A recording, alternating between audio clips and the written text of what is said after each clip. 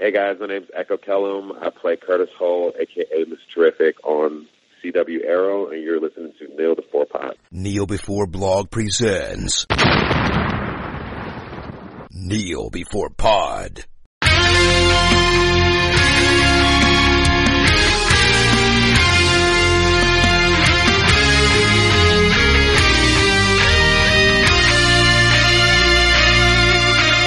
Hello, and welcome to another heroic episode of Kneel Before Pod. This edition has us talking about the recently released superhero team-up movie, Justice League. To discuss this, I scoured the globe, but I didn't get that far, to recruit my own Justice League. So with me is Chris. Hello. And Aaron. Howdy, hi. You can choose whatever member of the Justice League you want to be if you want. Alfred. Alfred. Oh, I spend most of my time fixing tech problems. There we go. You got the best one already, I can't top that. You could be Lois Lane.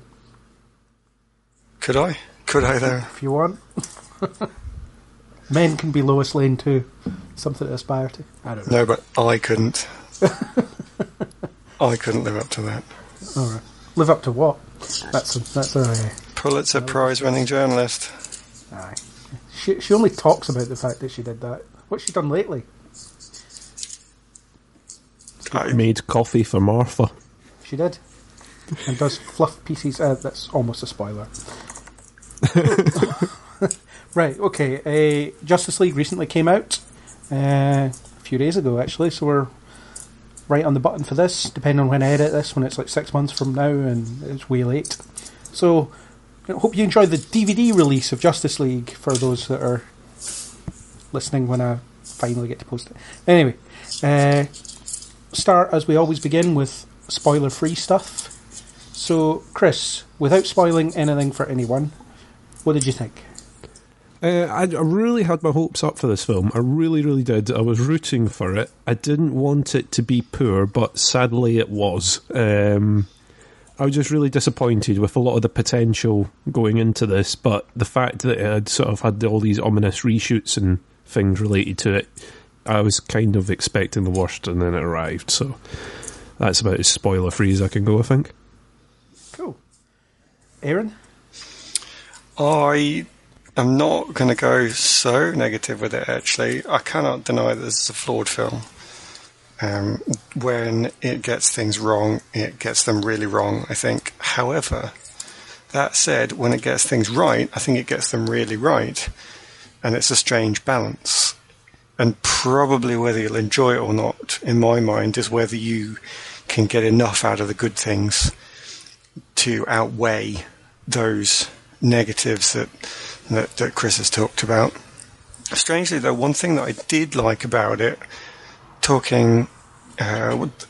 thing I did like about it was something that probably came about by accident, because I know that The World and No Dog loves Wonder Woman film, and it's more comic style, whereas I was really into the much grittier films that came before it that weren't popular because they didn't have that comic book angle. And I think this film strangely ends up somewhere in the middle, where it does have comic book elements, but it still is obviously that legacy of darker characters trying to exist in that world.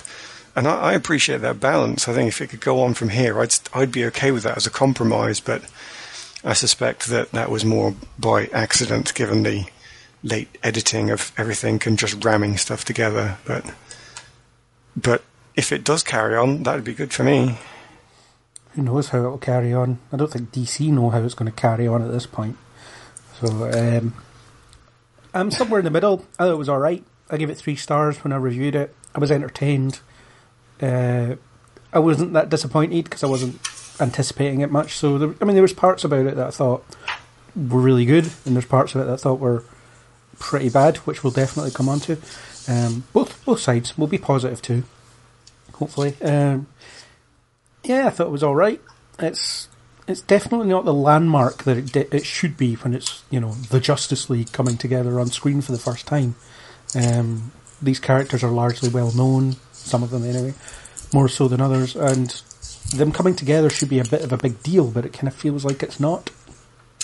So the inevitability of the problems there is something that we're going to have to mention, but it's all over the internet, so we're not going to add too much new to it. But just as an opening comment, they were screwed.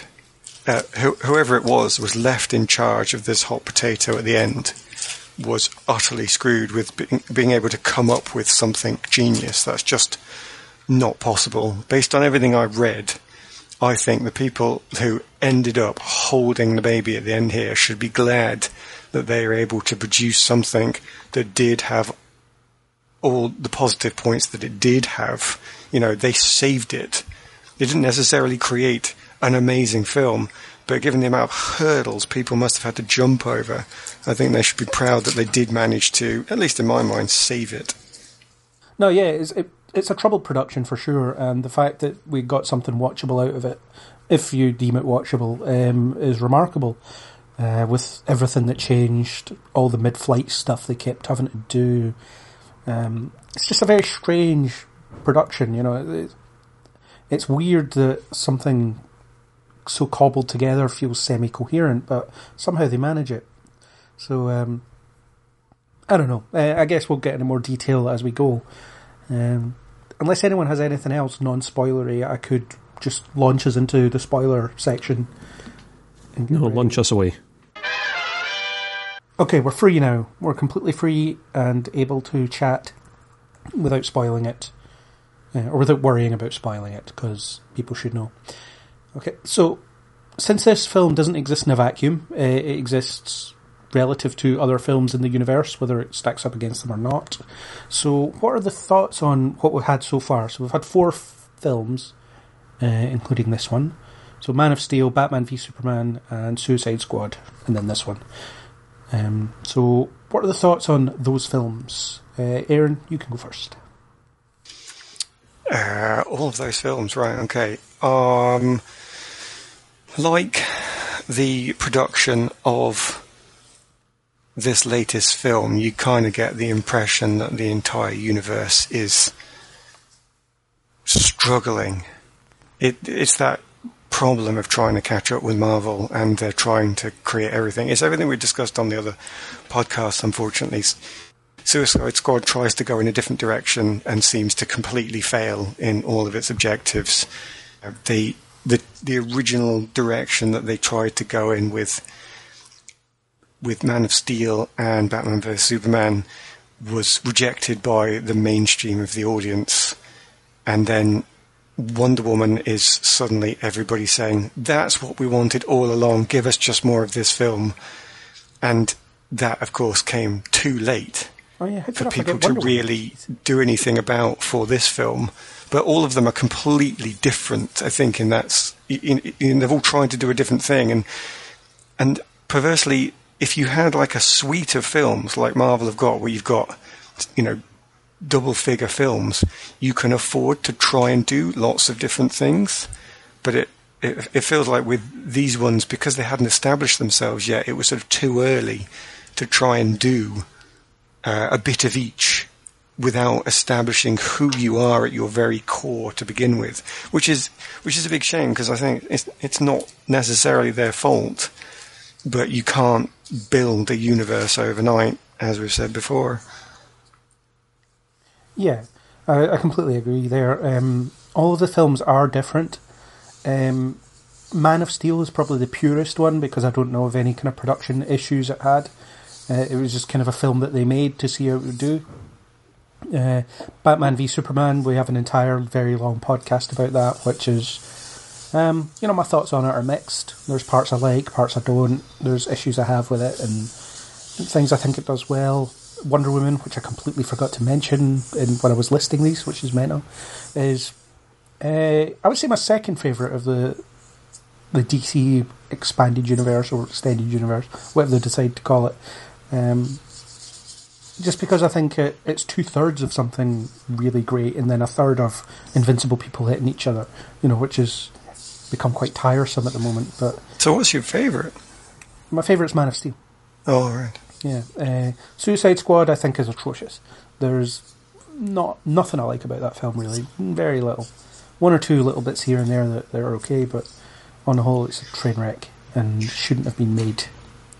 The difficulty I think I have, though, with even where we've ended up is something that I'm going to have to admit seems to be the opinion only of me and a few other people who are not going to be allowed out of the cupboard in future, which is that I liked the way they were going with Batman vs Superman, that dark, brutal universe, because it was completely different to what Marvel is offering us. And the danger, I think, of the future when we're seeing more of these more comic book style, pure comic book style films, is that they're just going to blend in. And I would put money on the fact that people who are coming from the general public, who weren't originally superhero film fans beforehand, will not be able to differentiate the brands, DC versus Marvel. Now, I don't think I'm interested in preserving their brands in that sense, but I do think that separating themselves out could only have been a good thing. And I don't think that's going to happen. I think once we start getting more films like Wonder Woman, they will blend together, and then we'll just end up with a lot of superhero films, and the viewing public might get bored of the whole concept as a whole if people aren't careful. I think there will be a watershed moment coming up at some point. I think you're spot on with that. I've got to agree with a lot of what you said. I think the problem that DC's had is they've never sort of pinned their colours. They've never went, this is the way that we are going to do it. Like you said earlier on, it seems that with each film they go, do you know what? The last one didn't quite hit home. We're just going to dabble a little bit and tweak a bit of this and a bit of that, and they come out with something different each time. With Wonder Woman, they kind of hit a sweet spot where people went, oh, we like this. This is a bit of what we're used to. We like this. And it did come too late for Justice League. And you can still see that there were tweaks, which I think are some of the elements that maybe stopped Justice League from gelling somewhat in the middle, is when someone's come along and went, oh, we've got to tweak this to make it slightly more Wonder Woman-esque. All right, okay, quick, tweak. And then they come in and they change it all. I get what you're saying about differentiating themselves from Marvel and doing this more bleak, realistic isn't the right word because there's flaming superheroes, but you know, it is a more honest take of, well, how would the public react if there was an invincible man who could destroy armies at a whim floating about the place? Then folk would be sitting there going, well, who's he to have this kind of power? Who stands up to him? Who tells him what to do? No one tells him what to do. He's a loose cannon, you know. Is exactly how our world would react now. It would just be done on Twitter. But it's one of those things.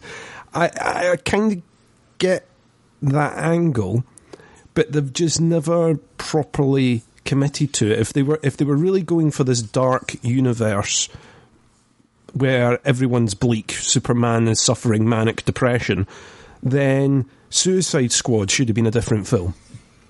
If there was a film where they wanted to really go down the bleak angle of the baddest of the bad and isn't this world absolutely pants, then Suicide Squad is the film that should have sort of properly stapled that in along with Batman v Superman and all that, and they didn't. Well, I think I agree with that though, but I think that would be the Suicide Squad film that I would have wanted to see. This really sort of nasty, Dirty Dozen style film where it was actually officially a last-ditched effort because of an immoral government. And if you'd have put that in place, there would have been so many links.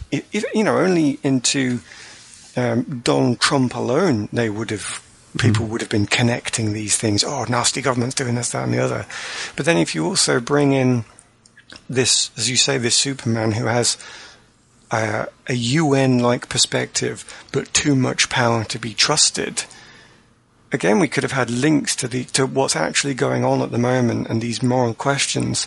And all of a sudden, your superhero films could have some commentary in the same way that we want science fiction to have. And I think there is a place for that. I want there to be a place for that. We've said in previous podcasts how much I dislike having fun, but do think that's not it. It is just about, well, what else can it do? That haven't been published yet. Well, whichever. Yeah, who knows? Time travel podcast. Is it now? Is it later? You'll find out.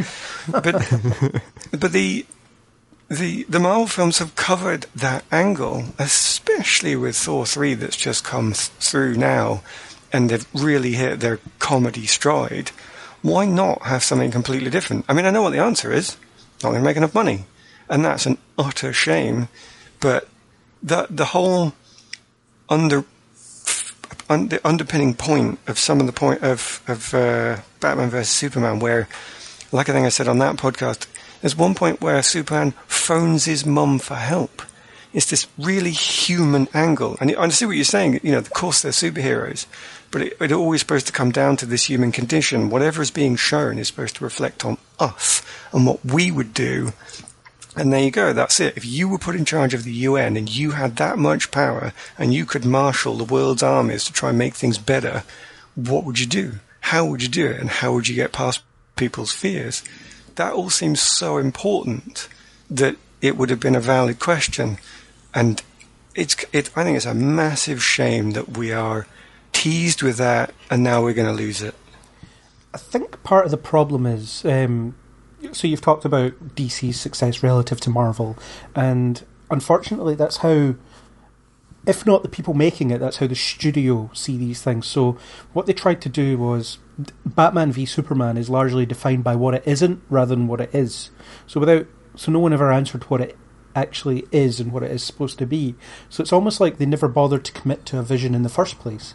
I mean, Man of Steel itself, a lot of people fixate on the heavy city-scale destruction, and that is a part of it, but throughout it's about Superman learning, or Clark Kent learning about humanity and learning about hope as well. You know, it has a very kind of hopeful message to it that people seem to forget, whereas Batman v Superman almost tries to establish itself as being essentially hopeless, at least until the end.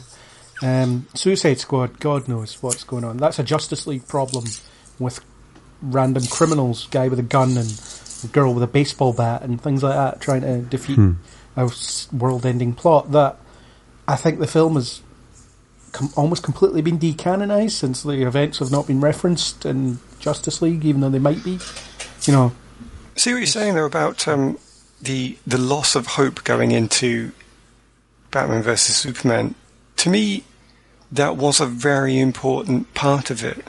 He learns about hope in his own first film, in Man of Steel, and then he tries to bring that into the world, and the world has difficulty accepting it. And Batman is the other side of that. Bruce Wayne is the person that can't see that. But by the end of it, he's learned that lesson, and the cost is the very symbol of that hope itself, which is his guilt going into Justice League. So all of that, to me, seems to hang together so perfectly. Fine, you don't seem to get the full, heavy-hitting hope throughout the whole film, but you get the imagery of Superman being the next Messiah constantly presented in his little scenes. I mean, to the extent that you can't miss them, where there are all these people reaching out to touch his cape, much as they were reaching out to touch Jesus's clothes as well. I mean, how is that not still carrying over that symbol of hope? I honestly thought that was a good follow-up, and that was exactly what was needed to present this purity, then trying to exist in the real world. And that's what was built up, and I think that's what's going to be given away. And that's one thing that it does, but it also does all this other stuff. I mean, we discussed it at length, but it does all this other stuff like set up the Justice League, throw in Batman's backstory, and etc. It just keeps throwing things at you. The fact is, what you've got is a 3-hour film that could have probably been done in a lot less than that, and if they'd actually stuck to what they were focusing on. But it just seemed like it was a catch-up exercise, and we're still suffering the effects of that catch-up exercise. Well, I completely agree with that it's definitely the film doesn't necessarily do what it wants to do, but I'm still more talking about the universe itself, you know, the theme itself. Whether the film does or does not work, I think they had built up this theme throughout the entire background that really could have been meaningful. And even if the films that have been successful and really got that across, I think we might still be losing it because of the apparent need. As you say, the production companies, we need to make money. The fans want to see more like Wonder Woman. So I think even if they'd have done those two films exceedingly well, we still would be losing it. And that's even more of a shame, maybe. If it made money, there would be no reason for them not to continue with it. I still think they're going to continue with it. I don't think they're going to back down, really. It's just the tone of the films that may change again. Well, that's what we mean. They're definitely going to continue making films, but the actual tone. So if Batman v Superman had resonated more in a box office respect, it didn't make enough money quickly enough for it to be considered a success, as I understand it.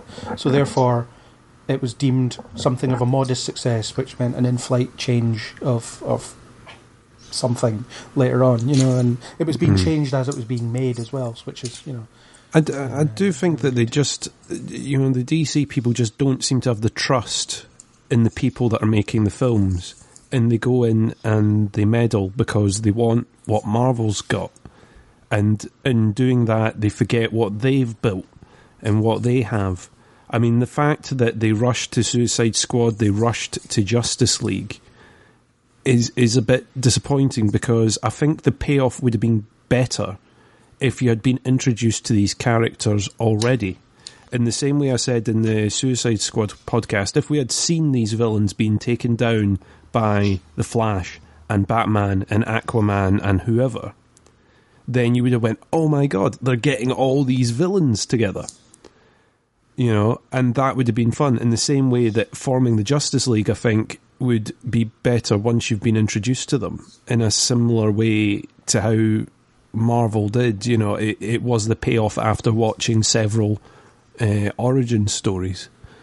The funniest thing is, Marvel don't even have... not Marvel. DC don't even have to look at Marvel to figure out, a proven way to do this. They can look in-house. Their TV stuff, regardless of what people think of it, has been a massive success, and the way they've built it has been gradual. It's been earned. You start off with Arrow, which is very realistic, or as realistic as something can get, about a guy in a green hood shooting people with arrows. But it's it's a street level crime thing, and in the same vein that Marvel have done with Daredevil and things like that, although that came later. And then they introduced their version of The Flash on television, and it's ballooned from there to the point where you'll just accept whatever they do because they've earned it, because they've built it from the ground up. Whereas in the films, it's almost like, okay, you're just going to have to accept this now, because that's what's happening. Which is where they have a problem with the small amount of background building they try to do in Justice League. Actually, there's seemingly no excuse for what they ram in for Aquaman here. It's utterly pointless. It's an entire waste of screen time, because they don't manage to give us anything worthwhile. They just say, ooh, family trouble, very disturbed childhood, must be bad. Come back to the house of goodness and do good things again. And you just switch off. I actually can't remember what that Mer woman said. I just remember her constantly mentioning Aquaman's mum, because it almost seems... It's where something that is normal almost seems ridiculous in the face of the completely fantastical that you're otherwise watching, but have completely accepted, because it doesn't have a purpose. The funniest thing is that Bruce Wayne pretty much sums up everything you need to know about Aquaman in the first conversation they have. Yeah. It's like, okay, we hear that you bring food to this village, and you're known as the Aquaman, and that you can talk to fish. That's everything you need to know for the purposes of this film. Yeah, I agree that his backstory would, obviously you had the Atlantis sequence because one of the MacGuffins was there, fair enough. But you've also, having this bit where he stops to chat to some woman we don't know. I mean, I know who she is because I know who these characters are and I can fill in the blanks. But, yeah, from the perspective of the film, it adds nothing, because it's like, hello person I haven't seen in years, apparently. Your mother raised me, and it's like, who cares? It's nothing to do with anything else that's going on here. Why are we having this conversation? I do feel it's they a stole fan the box. service. Go get it back. That should have been the conversation. Mm-hmm. Yeah, it's a bit of fan service. It's introducing characters that people know and going, oh, tick, we had them there like that. We featured them. There we go. That's all it is. The strange thing at about that the expense of time in the film, But the strange thing about that is there's always Easter eggs in these films for the real fans to go and find. But like a proper Easter egg, normally they're little shots off camera or at the edge of the camera, or they're just mentioned briefly and you move on. Or if it's reasonably blatant, like the wind-up exploding penguins thing, it's still over really quickly. And they're all so perfect for what they are. And then all of a sudden, they change that up by trying to have a 5-minute chat. And I just wonder why the person who's in charge changed their mind at how they were doing these things when they were already doing some of them so well. Because Aquaman comes out next year and they want to tease what that film might be about. I think that's all that is. But none of us who haven't read the comics will know who that is. Most of us in the audience will not have a clue who that woman was that Aquaman spoke to.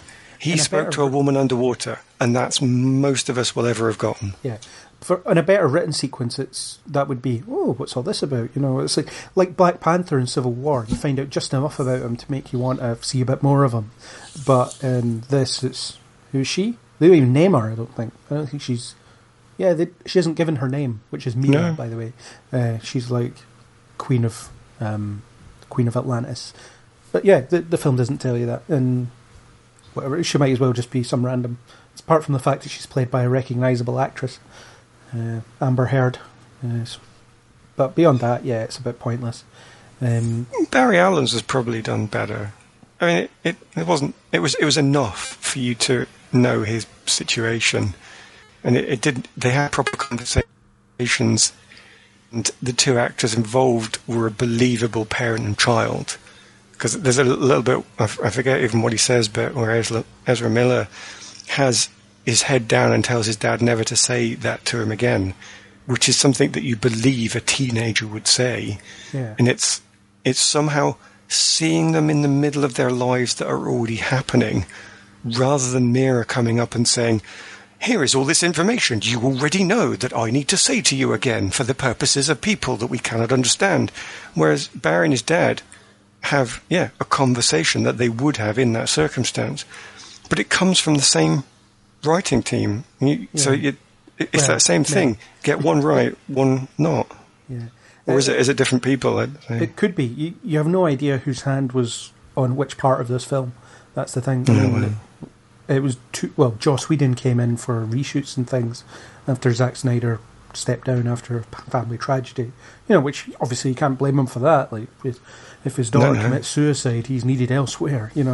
So I'll pitch in with green screen underwater shoot is easier to redo than prison set. Just saying. Yeah, maybe. Yeah, but I don't know. Maybe that was the original Barry Allen scene. Maybe it wasn't. Who knows? But what it does do as well for Barry is establishes why he's hard to find, even though that's established earlier when Alfred just tells you. But it kind of gives you a list of everything he's doing, and it's a tether to his past, I suppose, that makes him that's able to be exploited by Bruce to find him, or exploited by Alfred. Bruce does bugger all in terms of trying to find people. It's a good conversation, although people who've seen the TV show might feel it's a little bit familiar. Yeah, but you can't assume that people need to do their homework before they come and watch it. No, it isn't Grant Gustin. So, yeah. No. So there's no need for... Yeah, unfortunately they're not marrying up the two universes, which would be cool, but whatever. By contrast, I think they've done so well in establishing, and I appreciate they've had more time to do it, but in establishing a background for the Bruce Wayne character. And I know we've spoken about this before in some of the potential assumptions that you might make with that, but I think there's an argument on the screen. If you compare the styles of conversation that you can show in Alfred and Bruce, again, people caught in the middle of an existing history. When Alfred says one misses the days when one's only concerns were exploding wind-up penguins, it's something that seems, again, relevant for the conversation they're in. He doesn't explain do you remember, Bruce, when we used to fight the Penguin, and he was a strange person and had all these he just cut straight into the comment. And that's the same with Barry. He cut straight into the comment. They managed to build that up. It is such a shame that they didn't manage to capture that with Aquaman. Yeah, and arguably they didn't. Well, I mean, they didn't need to do that much work on Aquaman, I don't think. I think as long as you get the impression that... But you find out what his powers are, and that's essentially how useful he is in this film, and then what his role in the film becomes is relative to his dynamic with everyone else, which is fine. You know, for a team-up film, it's fine. I mean, the fact that you don't know who he is going in is a bit problematic, but that's the problem that they've dug themselves into. Because they've only previously established 3 characters, with... only two of them having their own solo films. But as you've said, in an action film, they managed to give us everything we needed to know about Aquaman, and then after that, it seems perfectly reasonable to just let Jason Momoa do it, because he was perfectly capable of getting on with it. You didn't need any more. He was great, Yeah, such great presence, and Aquaman is the frequently... made fun of DC character, or just comic book character in general, because the joke is that he sucks. Even if you've seen The Big Bang Theory, they're always making fun of him, and The Simpsons poke fun at him occasionally, and Family Guy, everything. He's supremely ridiculed. So the fact that Jason Momoa, through his performance, essentially rescued that reputation is remarkable. I think he did well. I'm not sure about the whole sort of dude kind of thing with Aquaman. I don't quite understand, but I'm sure we'll get all that in his solo film, and then it'll all make sense. Yeah, I suppose he's a bit of a bro. Yeah, I was trying to think of a word, but yeah, that'll do. He is kind of a bro type thing. Fine. It's a character thing, and I think he did a good job with what he was given. He had a couple of little fun lines. I don't quite understand his power set or anything, but and an amazing speech. To find out more. Let's not forget his amazing speech. Well, that scene was quite good fun, actually. The little gag with the lasso. I've got to give him some of that credit. Yeah. And the lasso is good for that. It's you can move the plot on by just getting people to fess up about what's bothering them. And I think they should get a hold of one of those in the Flash TV show. It would certainly stop us wasting time, but that's another podcast. Presumably, with Aquaman, they're going to go down the reasonably well trodden but not bad route of he's the rebellious prince who has to learn responsibility in order to reclaim and be useful to his kingdom, which is fine then if you're going down this lad view. He's very much the Henry V, let's go out on the lash and have a laugh setup. It'll be DC's Thor, won't it? I didn't want to say it because I hate comparing it constantly to Marvel, but yeah, it feels like it feels like that is the plot line that they are going to follow. I mean, and Thor is not going to be the first to take it. As I've said, there's a reason I chuck in, Henry V there. This is well trodden, but again, not bad for it. And if that's the way they go, they have perfectly set up the rebellious prince in this film.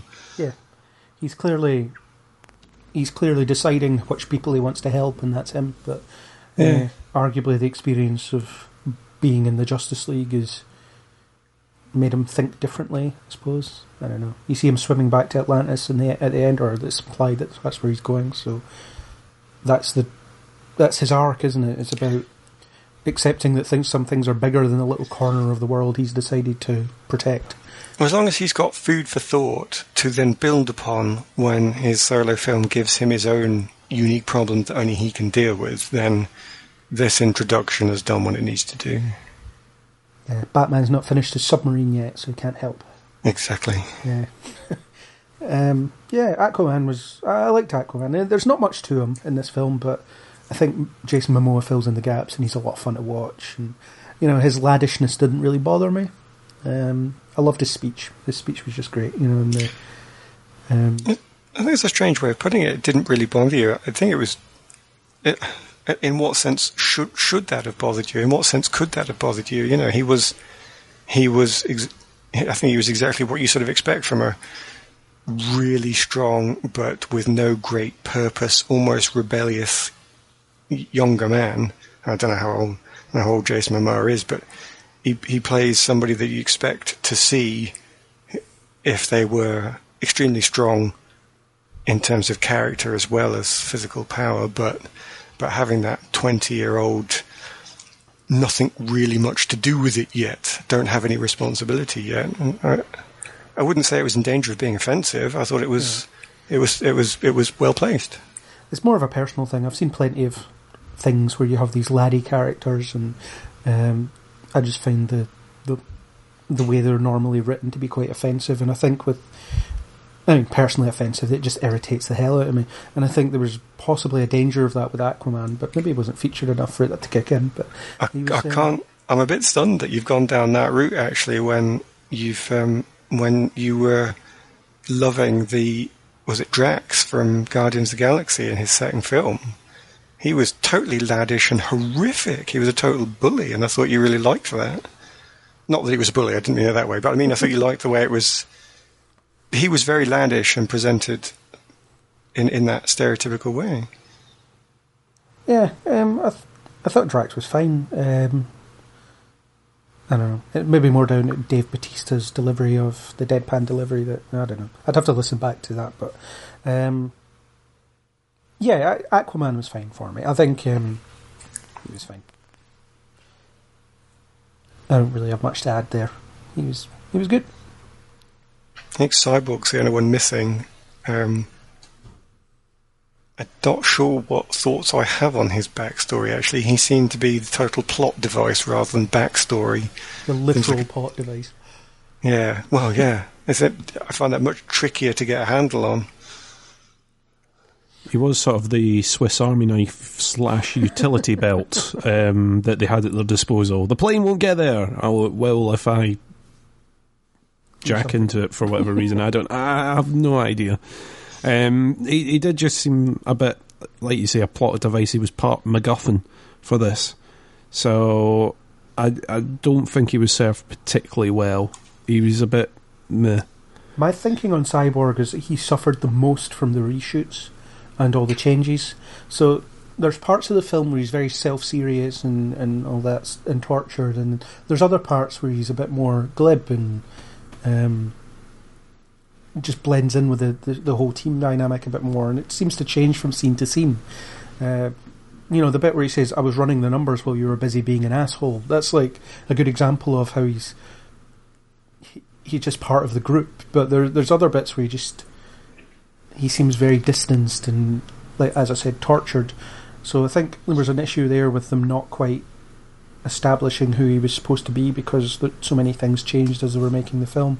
Maybe there was some stuff that would have just been too expensive to abandon. I think maybe instead of managed to keep a consistency throughout, which as you suggest is almost impossible given what they were having to change. Yeah. If they had managed to keep a consistency throughout, they would have opened with Dark and Tortured, and then it would have been scenes like he had with The Flash, grave digging, which would be so darkly horrible that it would have turned someone in Cyborg's position towards humour. And it's actually quite charming when when the Flash makes the little joke, "Oh, we're the accidents, aren't we?" And you sort of think you can see in Ray Fisher's face where he realises, yeah, we are. And there's this learning point. He bonds over that. He realises he does have a place with these. I'm reading a lot into it, but I think you could see that progression happening if it went to really dark and brooding, perverse black humour with the Flash, leading up to finally accepting proper humour at the end with a light-hearted Superman. That could have been a journey, but with the reshoots, as you say, if it all got jumbled around and we didn't see that building from dark through to light, we just couldn't appreciate it. It's what you want to see, but perhaps you can't. And I quite liked the idea that he was afraid of himself. There's at least one part of the film where he loses control of his abilities, and that obviously terrifies him as well as everyone else around him, but they don't do anything with it. It's just something that's a problem for that scene, and then doesn't really come up again, apart from when Aquaman says, I'm sketchy on you because you might be working with the enemy.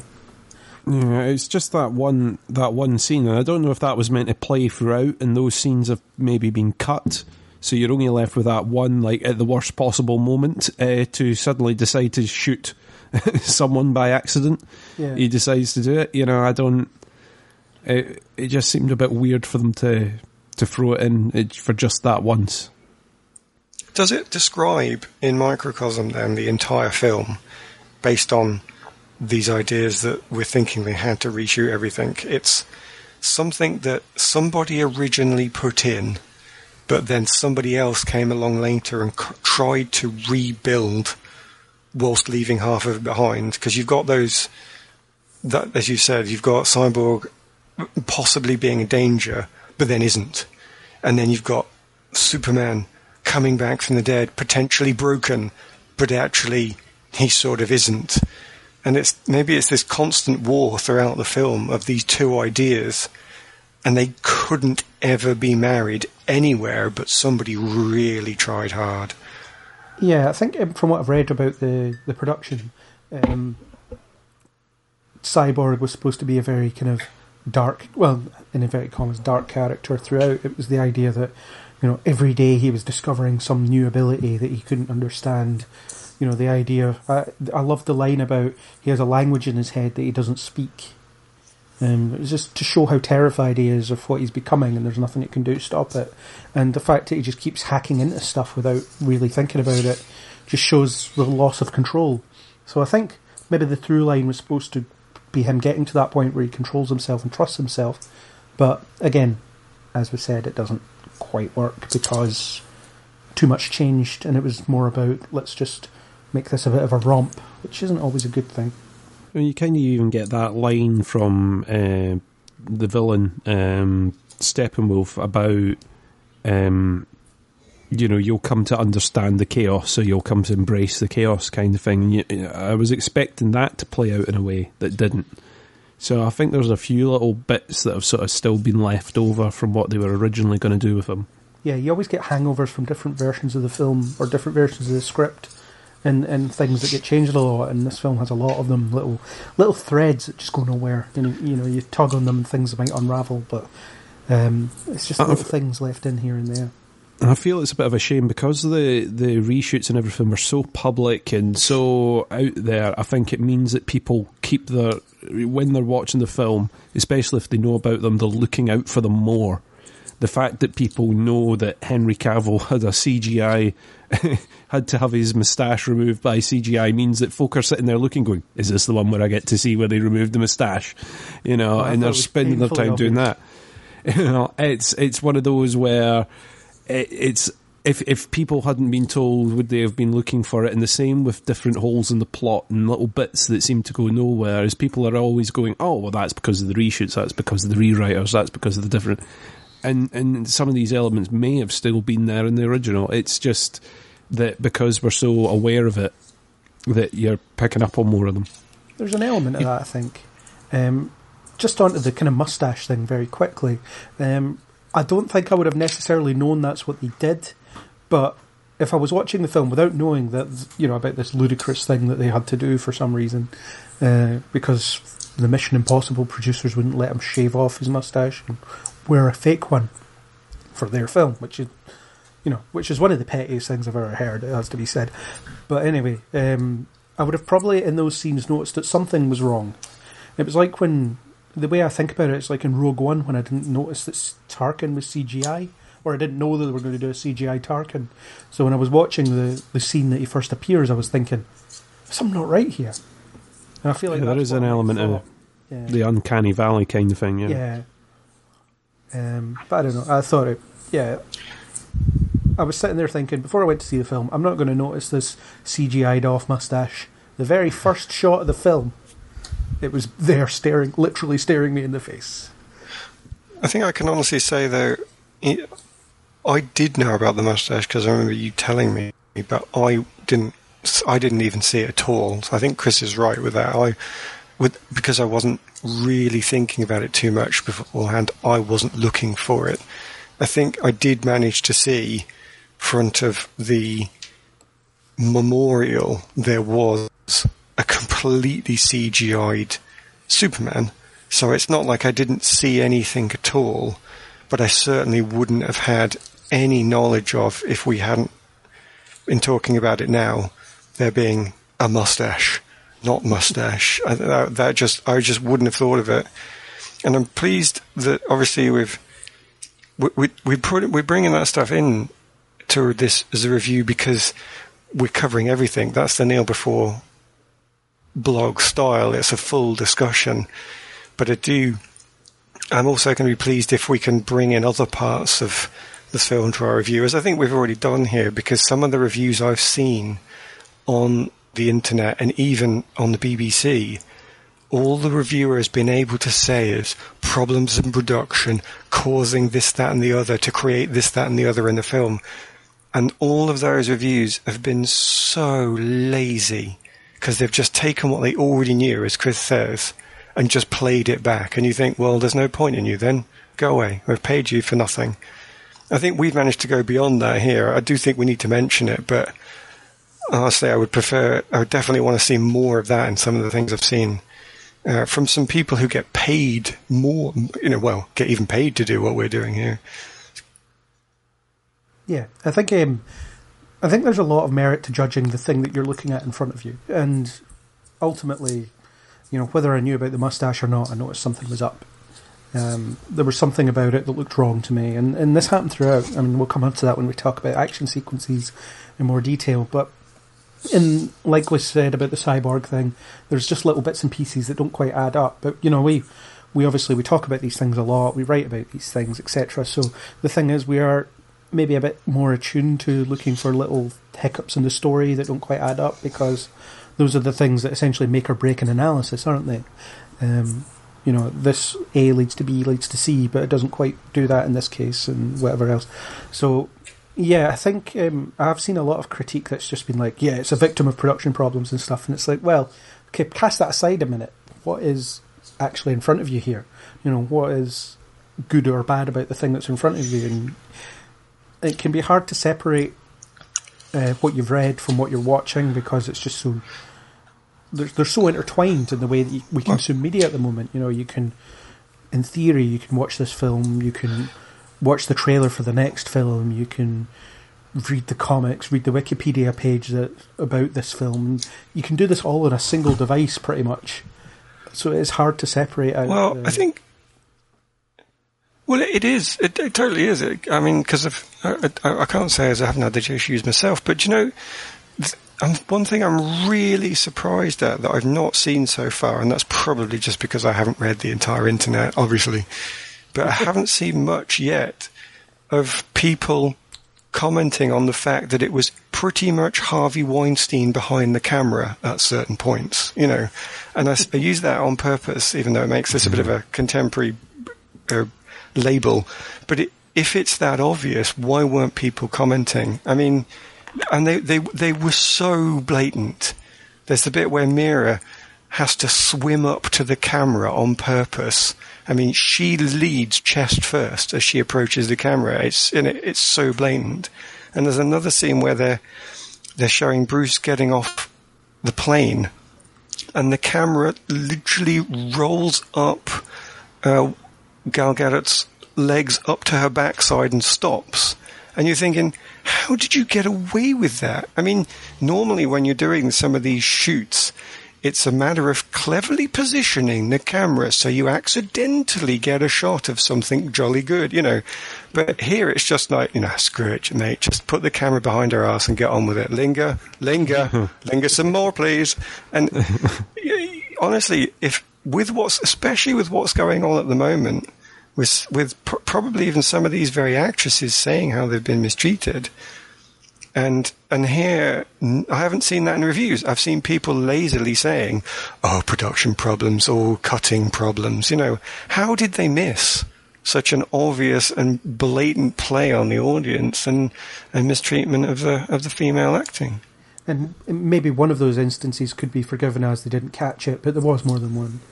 Oh, it's very noticeable considering what they achieved by doing Wonder Woman to then come to this, and you're like, oh, they've just taken the step back again. Well, the Amazon women are all fighting in like battle bikinis, which is not what they were fighting in Wonder Woman. Yeah, so that's one thing. Yeah, I mean, it's they're suddenly wearing video game armor. The stuff that doesn't really protect you, but is very revealing on women.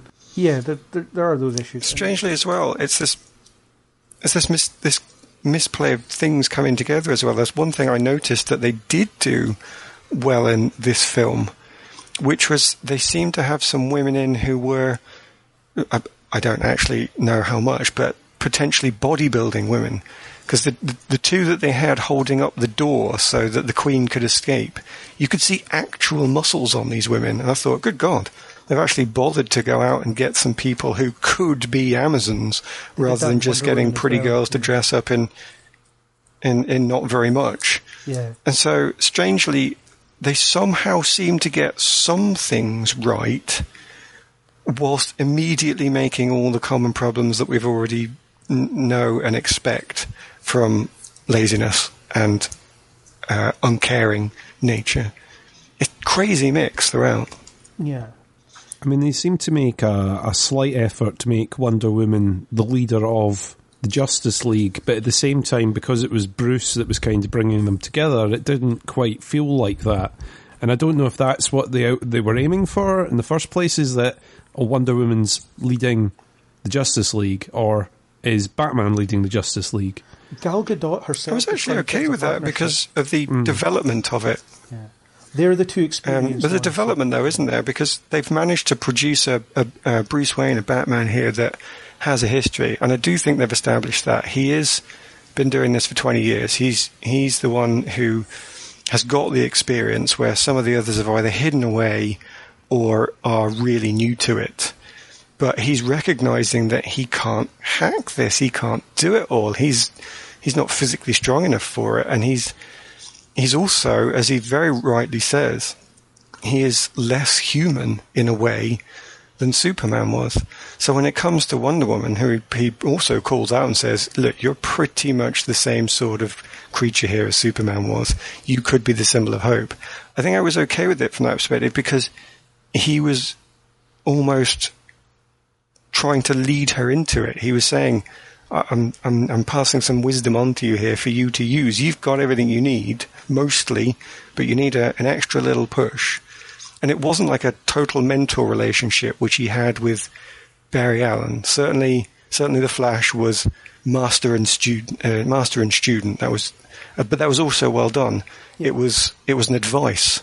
I think you need some advice here, and I can push you into that final little step you need to take, and then you can be this devastating leader that this group needs. Yeah, they're almost peers, and that's the way Gal Gadot put it. And I think that's right. I think they are on an even footing, but they have different problems. Batman's problem being that he's a bit too old for all this. Cue the Danny Glover quote, but which I won't say. So he's getting a bit too old for it, and he's recognised that he won't be able to do it alone or do it forever. Whereas, Diana could. She could do it, well, forever certainly, maybe not on her own. But and there is the definitive arc for Wonder Woman as well. She starts off with stopping that hostage situation in London, and then leaves.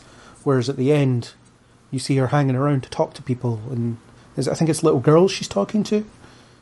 Hanging around the crime scene for some reason. Mm-hmm. Yeah, while the guys are confessing all their crimes with they've got the lasso wrapped around them, which is just again another good gag involving the lasso. But yeah, I mean, I do think. I mean, a lot of people. I know there's massive Batman fans out here that will hate me for saying this, but Batman is just a man, and when it comes to these god level threats that are appearing, these world-ending threats, Batman is not the guy. You need Superman, you need Wonder Woman, you need the Flash, Aquaman to an extent in this. I think if you're a real Batman fan, actually, like I'm going to have to say I am, you actually are not upset by that statement. You embrace it. That's one of the reasons I like the character, because he is a human, and they do that well in these films. I'm really disturbed by all this talk that Ben Affleck will leave, because I honestly think he's one of the best Batman live. It's certainly the best live action Batman I've seen. But he gives you that. He is someone who is human, who recognizes as human. He can play with the big guns because he's found a way to use his intelligence. And let's face it, that is exactly what we want to see with Batman. Yes, it's cool for him to beat the crap out of a room full of 20 people, fine. But the real essence of the character is someone who, well, I say the real essence, the guy's been developed for however many decades, but from the perspective I learned when I was a kid watching the cartoons, he was somebody who used his intelligence first. He can play up on this level because he is just that smart. And I definitely appreciate what they did with that here. I think they make use of it with the interactions with all of the other characters. Maybe not Cyborg. I don't think he interacts much with Cyborg. But the way he interacts with all the other characters is very human, very purposeful, very controlled, and very well done. Well, speaking as someone that's not a huge Batman fan, I don't mind the character, and for me it largely depends who's handling him. So the thing is, I'm never a fan of that version of Batman who can defeat anyone. You know, the argument that people always give that with enough preparation Batman can defeat anybody. I don't necessarily believe that, but I quite like this version who knows his own limitations. And the animated series version, the animated film versions, you know, all these, they're very capable and they're very confident, but they also understand the need for some kind of contingency plan and the fact that things won't always work out your way. You know, and that's what the Ben Affleck version is. He's very pragmatic. He makes plans and he understands that they won't necessarily work. The big one being the Superman resurrection thing that goes horribly wrong in ways that he doesn't anticipate. I like it when he's fallible, which he isn't always portrayed as in various media, which is a shame. Yeah, I've got to agree. I mean, I quite like it. That's why I had to put the disclaimer in the front. That I know that there's some people that, like you say, think Batman could take on absolutely anyone and win. No, he can't. And I like the fact that the version, isn't it? You know, yeah. The guy that just because I'm Batman. Yeah. And it's exactly that. It's one of these things that no, he couldn't. He'd be completely beaten. And this character shows it. And, you even get his little sort of humorous line. He goes, yeah, definitely bleeding somewhere. Also when they get Superman just literally throwing a limp Batman over his shoulder. Oh, yeah. You have 3 hours worth That's of the classic part of that. There's a 3-hour film about how they fight each other, and in this one, Superman just tosses him aside without a second thought. But the interesting thing is, like, if you put Batman against Superman, then obviously neither of them will win because, that people like both characters. But the thing is, in universe, Batman could have an edge because Superman won't kill him, because of his morality. But, if he was to fight like General Zod or something like that, he probably wouldn't have a chance. Just a thought. He'd be nuked from orbit. It's one of those. It's he has a nuke now. Yeah, it's fine. Yeah, he has a nuke now. Yeah. One of the things I've always had a bit of trouble with, in fact, in some of these superhero films, is that natural desire to see the good guys fighting each other. It's like the origin of things like Civil War. Oh, what would happen if Wolverine fought the Hulk? Amazing. And some of these things they get built up to far more than they should be. I think Iron Man versus the Hulk, I remember that. There was some stuff that happened. Some city blocks got flattened. There was a big suit of armour, I think. But ultimately, was it such a big deal? It's better in Batman vs Superman because it had a purpose. But then, strangely, when it came to this film, I think I did actually really enjoy, and I don't know why, because I don't know why I should enjoy it, but I did actually really enjoy seeing every one of them go against Superman in Justice League. It was a strange moment where, for somebody who rejects saying that was so cool, I have to say that was so cool. Yeah, that was a good sequence, and as we talked about offline, I suppose, The bit where Barry's running at him and then he turns his head at the same speed. And I love that. Oh, crap. Yeah. You can see me. Yes. What's going on here?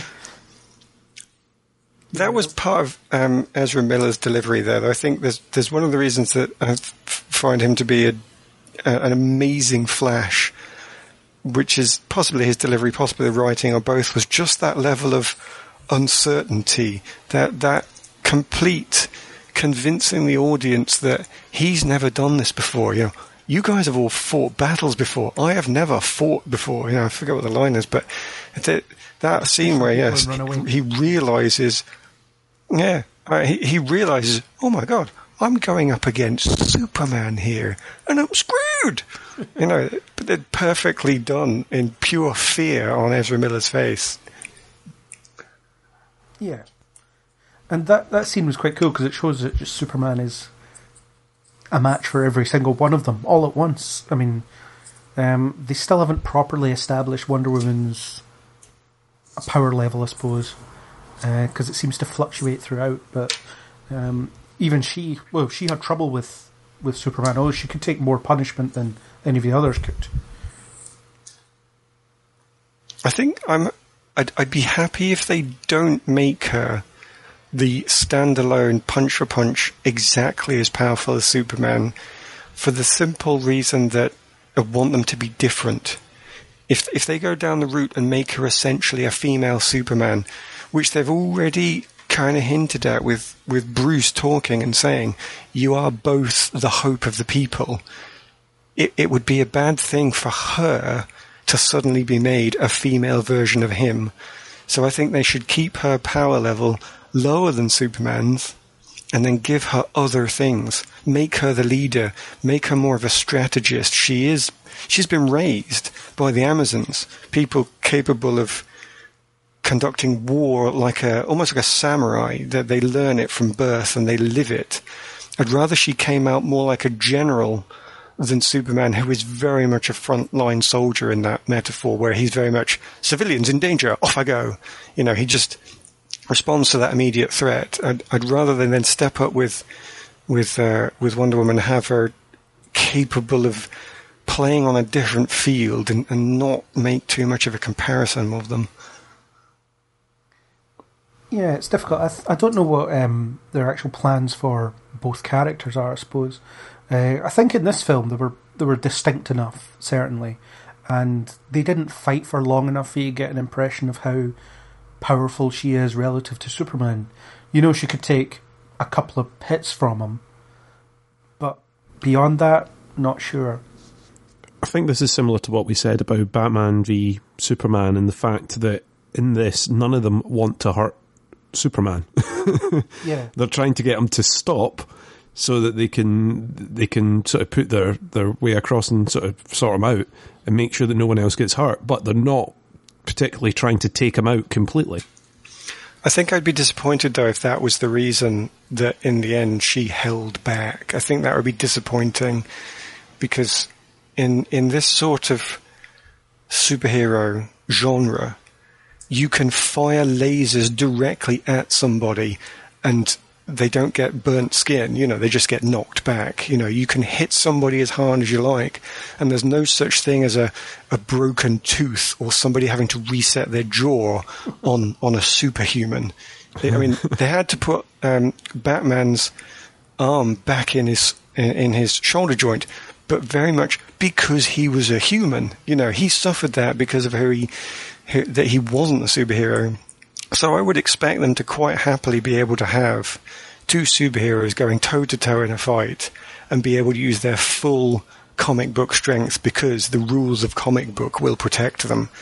That's got to be used. The physics of the universe, you can't just... Well, I don't want them to just change the physics of the universe because they want to make a point. And I'm basing this entirely on the comics, but Wonder Woman is one of the few people on Earth who could match Superman in a fight. But I think and that's fine. That's where the comics came from. And once you've got 1 million characters, you're not so worried about these comparisons because there's just so many people. There's only so many times you can come up with another superpower. Oh, what can this guy do? He can make lifts appear whenever he wants. We'll just run out of powers. So comparisons are just going to be inevitable. But here, there are 6 of them. There are going to be more. I admit there's also Suicide Squad, but equally we're going to be comparing these people to just these 6. And it seems reasonable to do something, and I'm going to be comparing against Marvel till day I die, I suppose, but you've got the Hulk versus Thor, and you had them going at each other, and we very much had Thor can stand it in a ring with the Hulk. But the Hulk, when he hits Thor, is the only creature that can make the God of Thunder bleed. But actually, the God of Thunder was okay with that. You get that sort of smirk from him when he takes that first hit. But he can take it. I'd like them to keep that sort of power level, I think. Yet Wonder Woman can take a direct punch from Superman. But if it was stood toe-to-toe, and then just punch each other one after the other, what does it really matter if Superman would win that? Let's keep them different. Yes, so what? He's a bit stronger than she is. He's got a bit more endurance. It's better that way. Define them, separate them out. And who cares if one of his abilities is better than hers? It shouldn't make her a lesser character. No, it shouldn't make her a lesser woman, female character because of it. It should have nothing to do with that at all. No, and the problem is if you've got Superman and Wonder Woman who are equivalent power levels on the same team, why do you need the rest of the team? This film goes some of the way to establish, well, Superman has all their powers, right? Except maybe Batman's intelligence, though, again, some versions of the comic character of Superman have that intelligence too. So Superman could essentially do whatever the Justice League does, more or less. So you need to have a kind of reason for them all to be there, rather than, there's just someone here for spare parts. We have 6 chairs, so therefore we need a 6th guy. That's what you want to avoid. And I think they do a good job of that. They make everybody kind of useful in their own little way. They do make everyone useful, but in that final fight against Steppenwolf, Superman comes in and handles him one-handed and completely floors him, whereas the rest of them have been at him the whole time and have been unable to do a thing, able to make an impact. Yeah, I suppose that tells you, because Wonder Woman struggles with him. Yeah. Wonder Woman struggles completely with him. You've got the Flash in there, you've got Batman in there, you've got Aquaman in there. No, they can't take him down. Superman comes in and one punches him, and then that's it. And then he goes off, does something else, comes back, treats him for a little bit more, and then that's it. He completely takes out the main villain in that, whereas the others couldn't make an impact whatsoever. You've seen him take on the Amazons, you've seen him take on the people in Atlantis. They then do the fight there, it doesn't get taken, but Superman manages to come in and basically one-punch him out the way. I think that's a problem with the writing of the ending, though. There's not really an intelligent ending there where everybody is used. Normally what they do is they just line everybody up against their own perfectly chosen villain, as if the physics of comic book universe says for every proton superhuman there must be an electron superhuman to cancel them out. But in this they don't even go down that route. They'd have been better off having somebody make some choice, sacrifice, or intelligent deduction which enables them to then defeat the villain. So I'm sure that's not a problem with Superman's power level. It's just that in the end, all they'd really got to finish off was a big fight scene. Yeah. We might as well just chat about the villain now.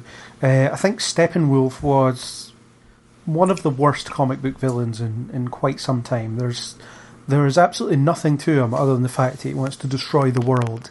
And I don't understand why he needed to be CGI, since he's just essentially a big guy. Is there any reason that they couldn't have had a physical presence of some sort, rather than just squaring up against some kind of bland CGI creation? I like CGI stuff. I think CGI is a very useful tool in filmmaking, especially for films like this, but there's a time and a place, and I don't think creating this entire character that could have been created practically was necessary. Here's something that I was thinking about recently, though, which is, again, a connection to this idea of a darker universe. I think the original idea of there being a grittier background where everything's a bit more horrible would have worked with a Steppenwolf that was a force of nature. Because, again, it would come back to this idea of what would you do if somebody came at you and you had no ability to stop them.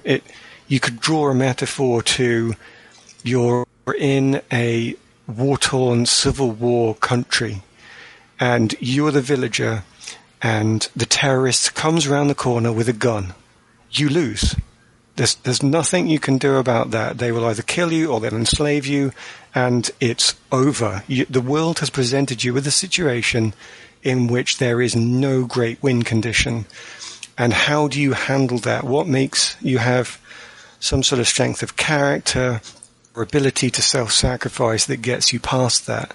And Steppenwolf could have been that. He could have been this true evil that was just beyond humanity. Why is he doing this? Because he wants to, because he can. He's a warlord. He's a petty warlord who's been given infinite weaponry and told he's allowed to use it. What do you do? And so then you've got the humans and the superheroes have to find a way of dealing with that supreme evil from their perspective. But when it then turns and it wants to be more of a slightly light-hearted thing, but you've already set up true evil. I'm not saying that this is what they're originally aiming for and Steppenwolf was going to be this great villain and we've lost it. But I'd like to present the fact that it probably could have been better. It could have been a humanity against force of nature problem where they have to find an intelligent solution. You can't punch down the tsunami as it comes towards your village, but maybe you can do something clever to get out of its way. And that might have been a really good ending, that could have used this force of evil in a better way. Yeah, I hadn't really considered that. I just saw Steppenwolf as this kind of bland, poorly developed excuse to get the Justice League together, in the same way that Malekith in Thor 2, which is Aaron's favourite film of all time, Narf, is just kind of there for. Well, I don't know. He's just there, but there's nothing interesting about him, and there's nothing interesting about Steppenwolf either. He just shows up looking for three things, and when he gets those three things together, bad things happen, and that's it. There's nothing more than that. It is very comparable to sort of Malekith, where you don't sort of get the idea that there's actually a plan there at all. I have been banished for years because of these boxes, and I was waiting for the opportune moment to come back and put my 3 boxes back together again. I was waiting for Superman to die, even though there was decades of you not having a Superman. Yes, I waited 6,000 years or whatever they said, and now's my time. Not like that time before where there definitely wasn't any Superman or anyone else about that was going to do this. No. Now is the time, because I don't know. It just seemed very, very clunky. And like you say, it's an excuse to bring the Justice League together, which is, fine. Okay. We'll go with that. I'm looking forward to a very similar film where some villain comes to unite several things together to destroy the Earth. Yeah.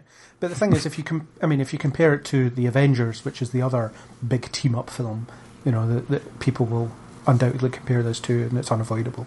You've got the whole concept of Loki as a villain, and the Avengers has essentially maniacal warlord with disposable henchman type scenario. But the difference is Loki is a character; he's not just a function of the plot. So Loki has relationships to pretty much all of the Avengers. He has scenes with every single one of them, I think. Mm-hmm. Except Bruce Banner, he doesn't have a scene with him. Although he has a very memorable scene with the Hulk. Memorable one with the Hulk, yeah. Yeah. So there's that. So the thing is, Loki is someone who gets under their skin, someone they can put a face to this whole alien invasion plot. And Steppenwolf just doesn't do that. The only scenes he shares with the Justice League are when he's fighting them. And there's that kind of back and forth between him and Diana because she knows of him. And I suppose Aquaman kind of knows of him as well, but they never have anything to do with that. No, he just seems a bit... He's what they need to be a big enough threat to have to bring Superman back, and gives them that excuse. He wasn't someone that could have been handled with them alone. But apart from that, he just seems a bit surplus to requirements. He's a disposable villain, not particularly memorable for anything. He doesn't get any nice big grand speeches. He just goes about talking about Mother a lot. That's it. And then even in the end, the fact that, now he's scared, and then his henchmen turn against him, and that's it, they're gone. I just didn't quite follow.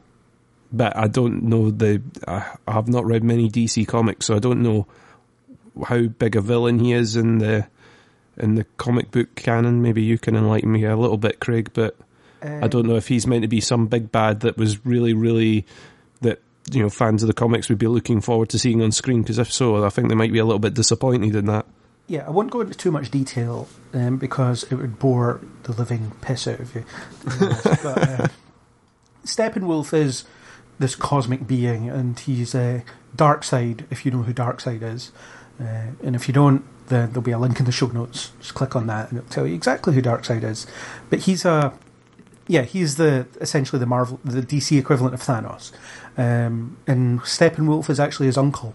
And there's this whole thing about like the new gods and apocalypse, and it's all this like really cosmic space opera stuff that's, if played right, could be quite interesting. And I'm not sure how they could have done it for the purposes of this film, but I think there was more there that they could have dug into if they really wanted to, which they just choose not to, I suppose.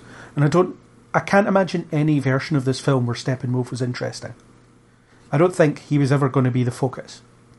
I think he was just there as a means to an end to get the team together, and then they all fight him, and that's the end of it. I don't think there was anything ever more interesting going on there. I might be wrong, and if Zack Snyder or Joss Whedon wants to correct me on this, then feel free. That'd be an interesting conversation. I think even if he had been... Yeah, you have a little bit for me without spoilers. I will be clicking on the show notes later. I don't know. I kind of agree with Aaron a little bit that maybe if he had some, our disposable villain had some disposable henchmen of slight matches to your Justice League to take out one at a time, it might have given each of them something to do and sort of shown their power set a little bit more. But I don't know. Otherwise, just a bit, nah. Again, yeah. Yeah, and to compare it to the Avengers again, I mean the whole point of the first Avengers film is bringing the team together. So at least the first half of the film is them essentially squabbling and fighting with each other. So that establishes their power set and how they perform relative to each other. But this film takes a different route, which it should, and which I'm glad it did, of them essentially not fighting at all. They just kind of... Batman recruits them and then they get on with it, which is fine. But then there's no other way of compensating for the fact that you don't get a real sense of their powers and all that stuff. So one of my favourite little bits is sort of... Ezra Miller standing there going, "Oh, you're forming a team. Oh, you're going to fight a villain. I'm in." It's just great. It's like that kind of cuts through all this. Oh, will I? Won't I? Maybe not. Considering that's what you get from the other two. You get from Cyborg and Aquaman. I thought it was neat to have someone sign up right away on the spot, going, "Yes, I need friends. I'm off." Yeah. And the recruitment stuff. I mean, we've kind of talked about their backstories and how they're introduced and stuff, and the recruitment scenes, and I felt like this was a problem with the film in general, and it could be a production thing, but even if not, then whatever. But it's one of those things where it seems to be played for, let's play this scene for exactly what we need to get out of it, and absolutely nothing else. So Bruce Wayne recruiting Barry Allen is a scene where he storms up, recruits Barry Allen, then the film moves on. The scene where Aquaman decides not to join the team, that's the point of that scene. and nothing else, and so on, and it keeps doing this throughout until so it kind of robs the interactions of any kind of depth that would let the dynamic between two characters or three characters breathe a little bit. I think I disagree with that from a certain perspective. I completely agree with it from the perspective of the early film. At the very start, where they're doing, as you say, the recruitment, it is scene, and it's noticeably so. Somebody has hacked them together, and they very much live, as they say, to perform the purpose that they need to. But I think it does calm down, because there are then later scenes where people are talking for the purposes of the characters, not through the plot. And I'll raise one of those as an example that I've already said before. The scene where Cyborg and the Flash are essentially grave robbing, digging up Superman's body. There's no need to see them digging up more dirt. That is not serving Steppenwolf plot. It doesn't further the idea that we're digging at the body. We already know we're digging at the body from the previous scene. What that serves is to bond those characters, because they bond over that line.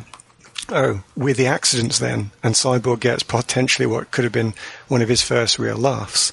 So that's a real character moment, and they linger on that scene not too long. They linger on it just enough to get that joke out, and I didn't feel like that was the same as the early points. I thought that was cut slower with character building in a way that the early scenes really weren't.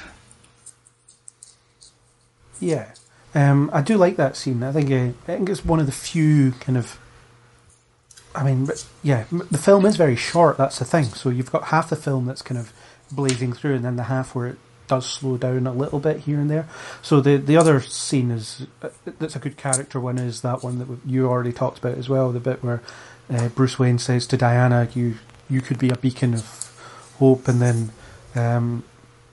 well, that's a source of conflict because she shoves him, and then once she's putting his arm back in the socket, that's the bit where she reflects on it. So specifically the reflection scene is interesting in that respect, because it is the fact that she realises that she's kind of half-assing it in a way.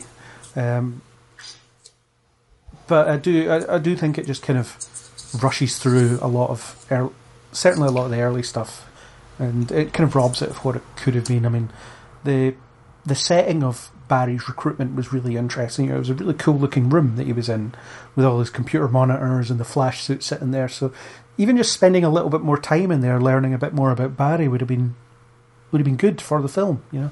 I think it would be okay if they just put more little moments in, like is it Batman versus Superman, where we get the shot of Bruce walking past a vandalized Robin's outfit? Yeah, is that when that's a lovely little moment that whoever wrote that trusted us, the audience, to take something from it without having Alfred come up and say, Bruce, are you reflecting on when Robin used to be your partner and then something bad happened? You know, they didn't need to put that in. They just let the history of the character be there. And some more like that, as you say, with the Flash and his little zone of order. I'm not sure what his little Flash cave, I don't know what it was, but they could have given us a few more of those things in there.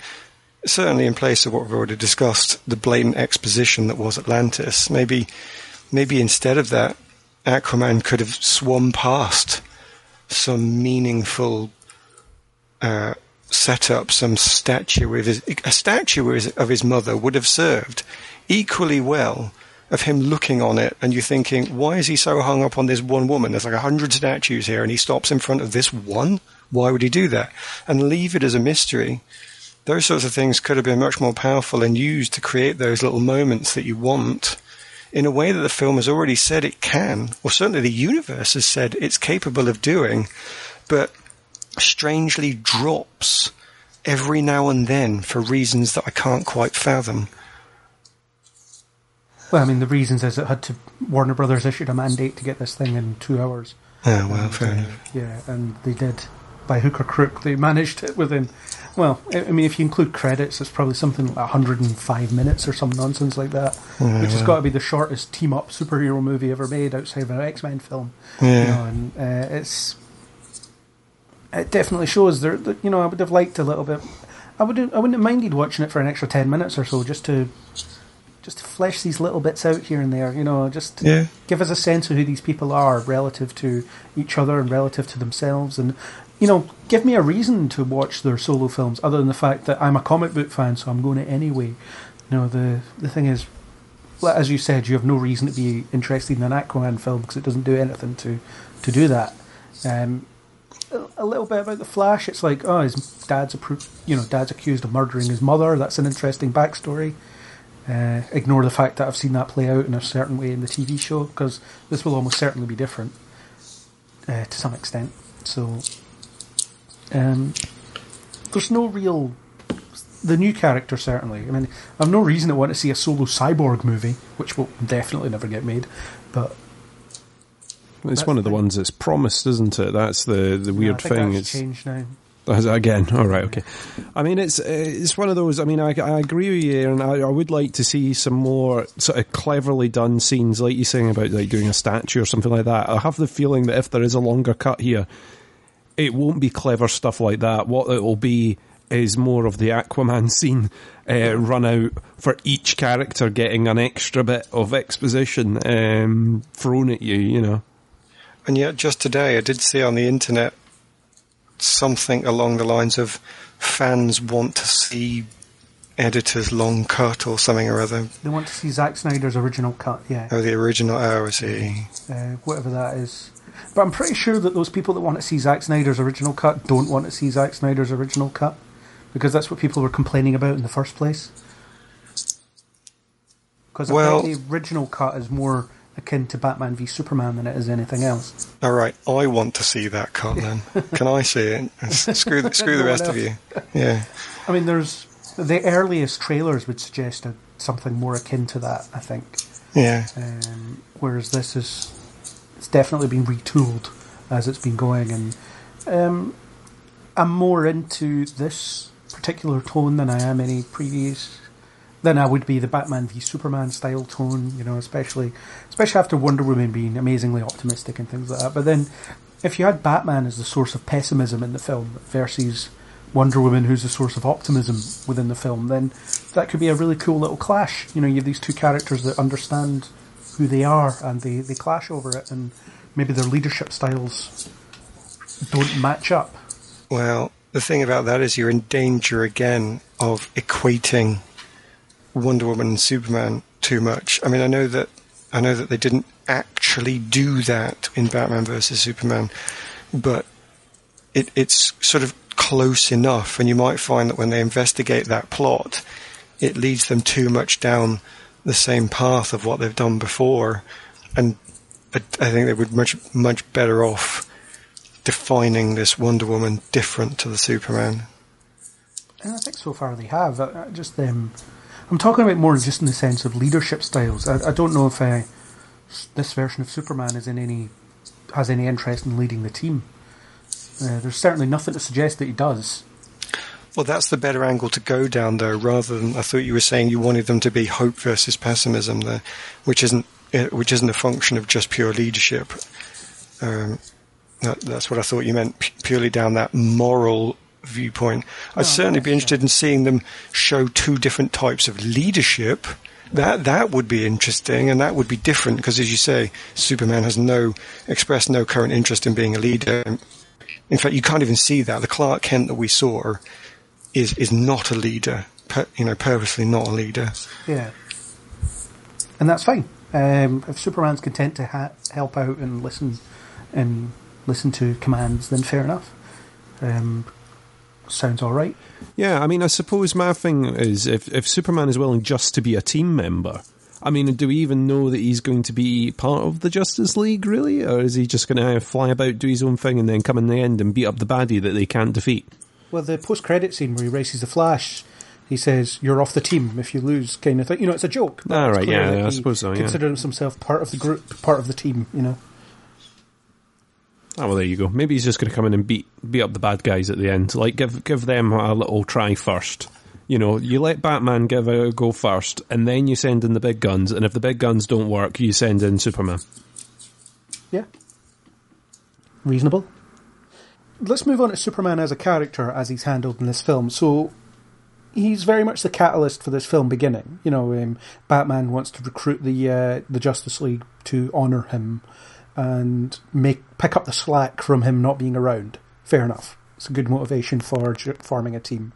You know, we've got this guy that could render the team pointless, but we need a team to hope to stack up to this super powerful thing and this beacon of hope, etc. Fine.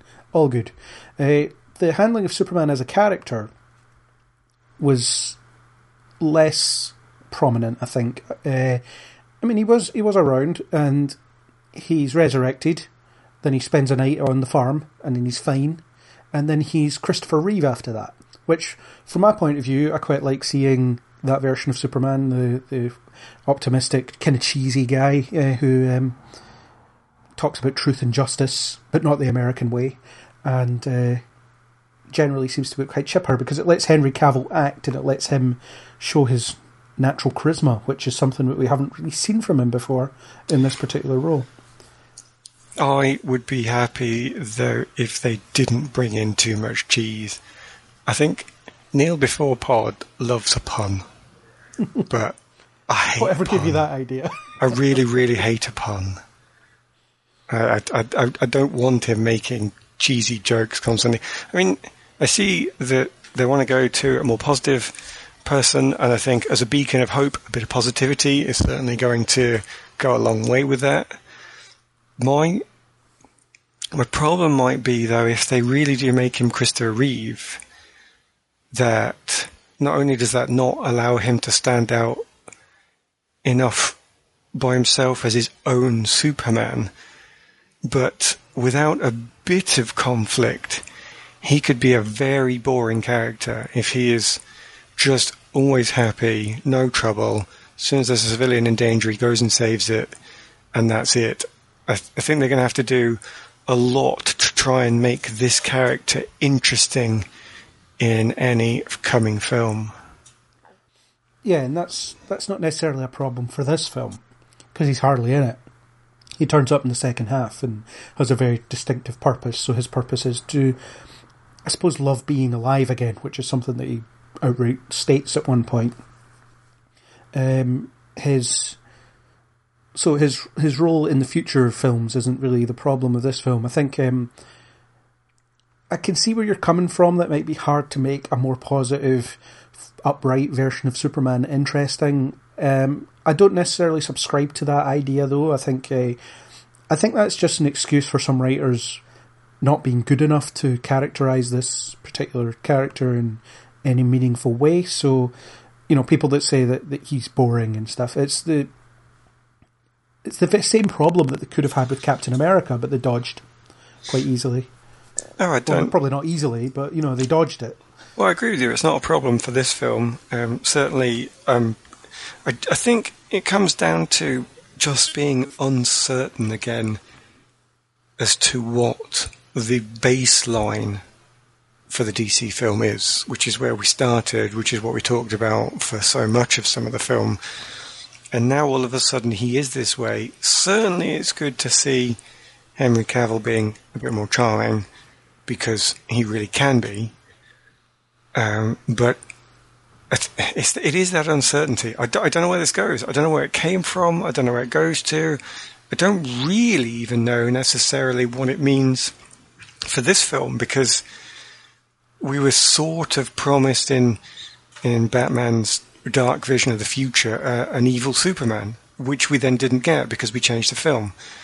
And we were sort of promised in earlier Superman films a Superman who's somewhat conflicted, who's trying to be human and not really being sure what that means for him, but now he seems suddenly okay with it. So death was apparently a good thing for him because it enabled him to become more human.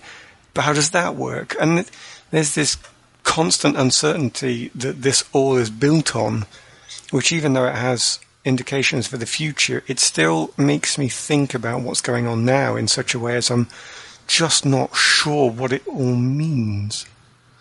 Yeah, and I'm not sure they've thought that far ahead. I think the basic issue that they wanted to resolve in this film was people don't like gloomy, moody Superman. Let's change him into what people do like, and then whatever they had to do to get there is besides the point, I suppose.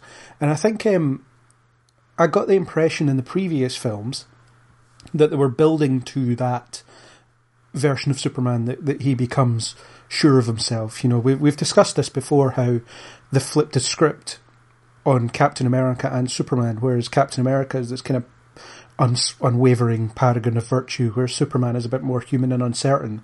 And I think a character arc of him getting there to that point where he is essentially the Captain America that we've seen in those films would have been good, you know, and they've essentially skipped it. You know, as soon as he dies, he's fine. He just comes back and he's, you know, after a night on the farm, he's all right, and he's what you kind of associate with Superman after that point. And that's the problem. Some of the most interesting things that could have been there, as you say, have been jumped over. That's what I feel like I'm left with, which is a big shame. Yeah, I mean, it was cool. It was cool seeing him return, you know, triumphantly in the final battle to his classic music. You know, the John Williams classic music that everybody loves. And things like that. You know, those are all kind of little crowd-pleasing moments, even if it is a little bit unearned because you haven't taken that journey for him to get there. They threw that in with the Batman music as well, didn't they? That's right, yeah. Yeah, and that Batman music, again, I love that Batman music, and so hearing them both in the same film was a bit of a fanboy moment that I will confess to getting a little bit excited about. That's proper Easter eggs, though. For those that don't know about it, they don't miss anything if they don't catch it, whereas those that do hear it, they get this extra little bonus. I like that, so I think that's well done. I wonder if you can be fairly certain that most people know what the Superman theme is. Well, it's by the age, that's all. I mean, when we were in the cinema, we saw a little kid go in who was certainly under the 12 thing and therefore was only there with his parents. And obviously that's a bit extreme, but going down to that end of the scale, they might not know that. They might not know these theme tunes because they only know the ones, maybe they only know superhero films from when the Avengers started, you know. Yeah. But including them in films like this, in little snippets like that, keeps them alive and keeps them going on. And I always try and encourage people to watch, you know, the Christopher Reeve Superman or Tim Burton's Batman, because they're all part of what brought us to the superhero films that we've got now, and you see elements of different bits and pieces all in there.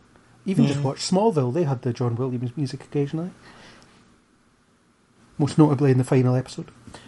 I don't know, I always feel like the Superman theme is very iconic, and it is, you know, it's up there with Star Wars and Indiana Jones with those big iconic themes. So even if you don't know it, you'll maybe pay attention to it when you do hear it.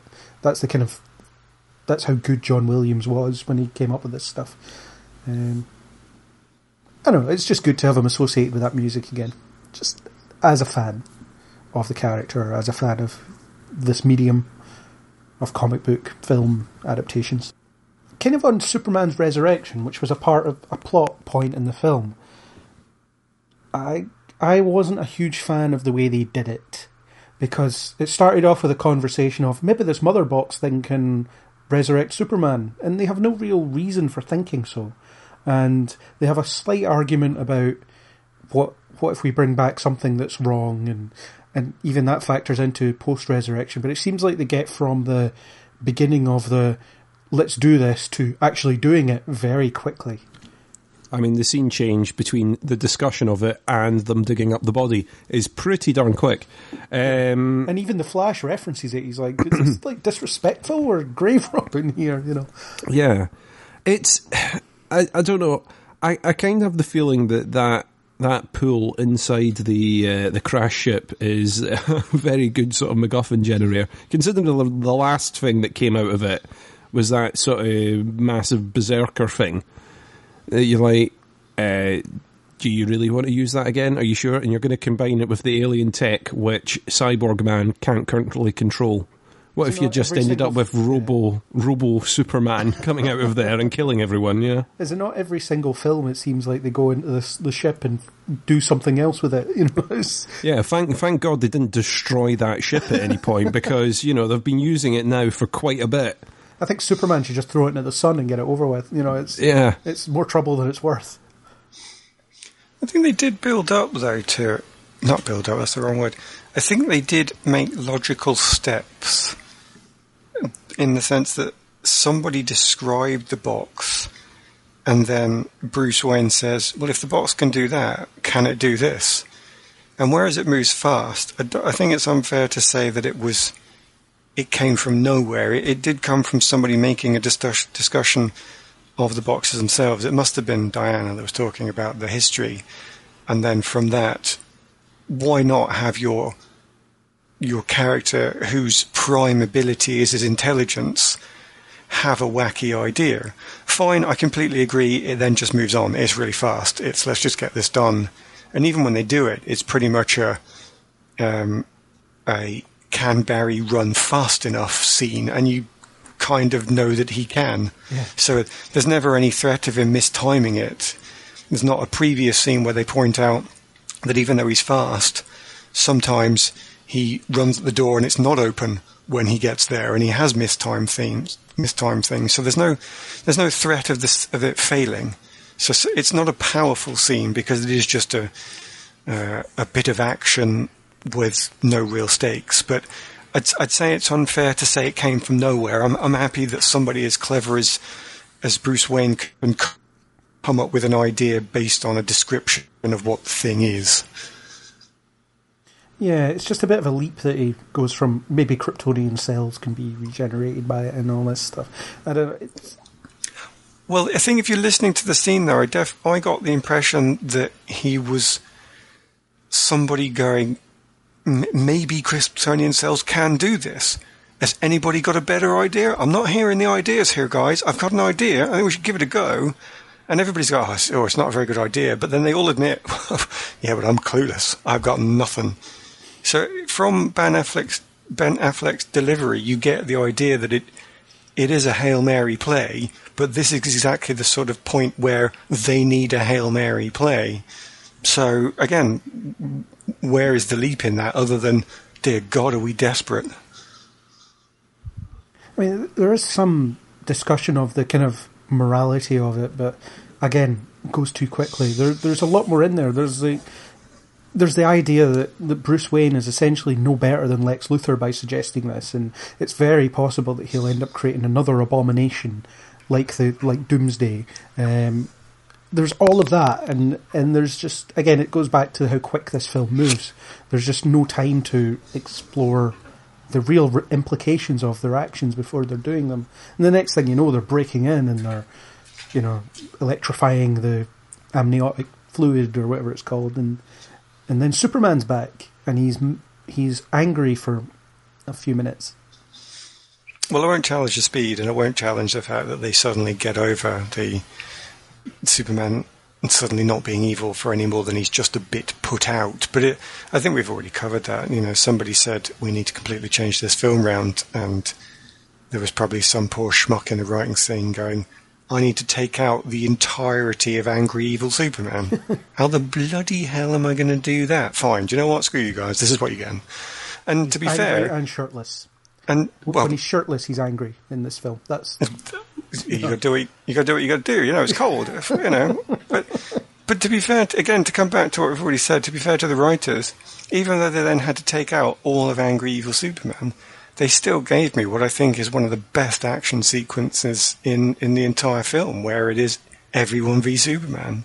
So I'd say, as we started, they saved it by coming up with something right out of the box. And that there was a really great line in that scene, the bit where Superman sees Batman, and he, that drives him to anger more than anything else. And he's holding him by the chin, really. And he says, "You won't let me live. You won't let me die." It's this idea that Batman is constantly telling Superman what he should be doing. At least from that kind of warped perspective, it's kind of darkly funny that Superman would be like, right, he didn't like me when I was alive, and now he doesn't like it when I'm dead. So how do I win? I find that, that's slightly perverse. That's funny, because I think that's actually one of the better points of the drama of it. I think that is the show I wanted to watch. That is the darkly horrible truth of what's going on that I wanted to see expanded into more of the film. I think it was too true to be funny for me. It was really quite horrible, and that. Unfortunately, that's all we got, because then that writer then had to end that scene and go back to Happy Charming Superman, which again, not saying it's necessarily a bad thing, but yeah, they just had to drop it before it could really turn into something bigger and potentially more important because of it. Yeah. Chris, what did you think of the Superman resurrection, the mechanics of it happening and the subsequent consequences? Or the mechanics were a little bit clunky. I did like that Wonder Woman put in her reservations, and the only reason she turned up, she said, was for him. Not for Batman, not for the team, it was for him. And I kind of like that element of it. They had to get him back somehow, because they had obviously decided, we were bringing him back. So I don't know how else they could have done it really within canon that they currently have within the film. I got the impression from Batman v Superman that he was going to come back on his own. It would just take some time. So the dirt rising from the grave was that indication that, he was only mostly dead, to coin, old cartoon phrases or whatever. Slightly dead. It's slightly dead. Partially dead. Yeah. I don't know, yeah. That's how it played out in you were the doing comics Princess as well. Bride then. Yeah. That's how it came into... In the comics as well, he was very much... He was put into some kind of bizarre kind of stasis, Kryptonian stasis, where he wasn't actually dead, but it was taking so long for his body to heal itself after being so profoundly damaged. And I don't know. See, I don't know if that would have had the payoff that they would have wanted, that people would have just, so he just wakes up at just the right moment and he just finds out about the end of the world happening and he rushes over and saves them. Well, isn't that you need convenient? To have an entire film about the resurrection of Superman. You would need a Man of Steel 2 to be essentially the return of Superman.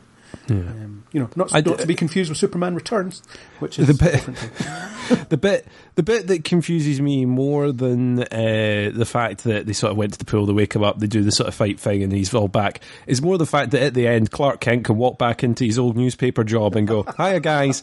Now, I know some of you were probably at my funeral, and you're going to have questions.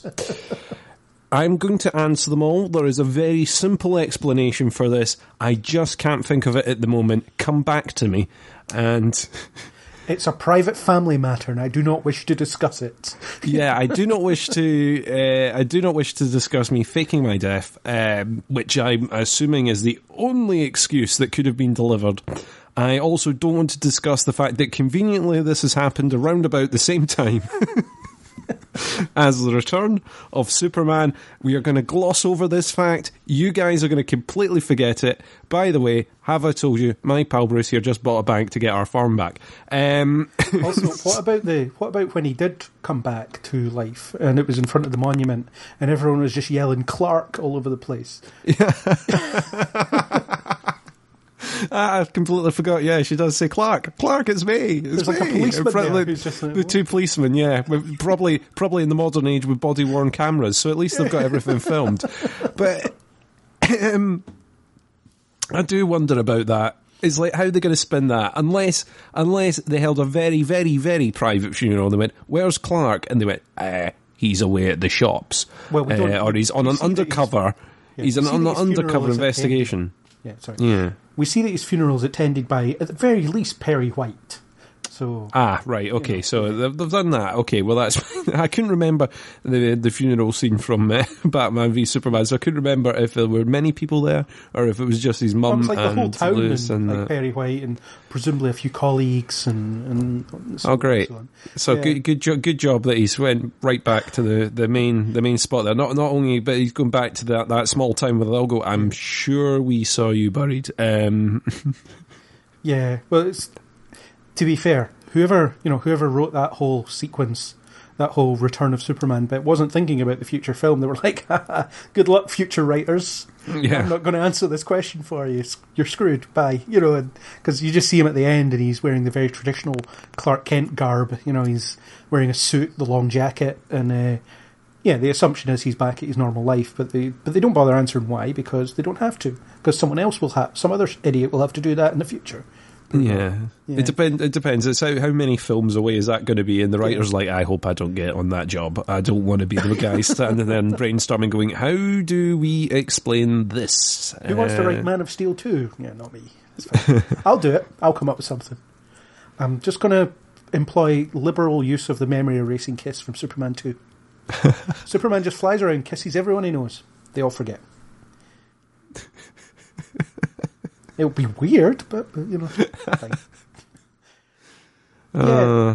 So secret identities, they're not really a thing. Certainly not in this film. It's pretty weird because Bruce Wayne tells everyone that Bruce Wayne is Batman pretty early on.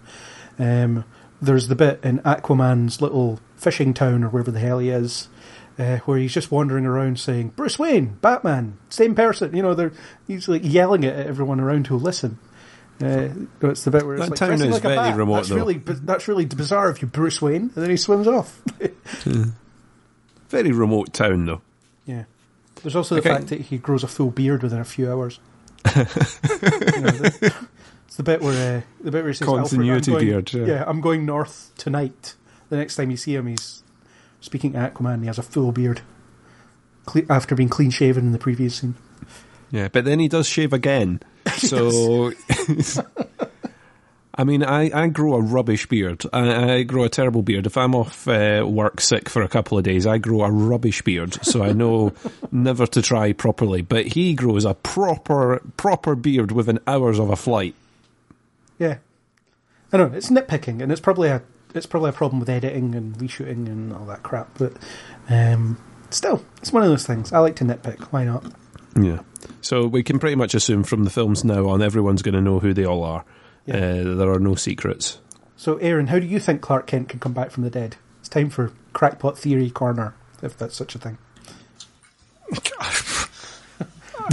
You got me on the spot there. I've kind of got nothing, because as you've indicated, it's not possible to have anything. So. Yeah, it is a bit of a bizarre one. I was like, surely you would just see him. I was expecting more a scene of him back on the farm with his mum or something. You can imagine that he's maybe taking the quiet life, but then you see him in the middle of town and you're like, all right, well, he's obviously back then. It's like, he could probably get away with hiding out on the farm and being Superman and not being Clark Kent. Plus, there's problems there anyway, because you see that a lot of people know that Lois Lane is connected to Superman in some profound way, because in Man of Steel they're very close, and then in Batman v Superman she's in a relationship with Clark Kent.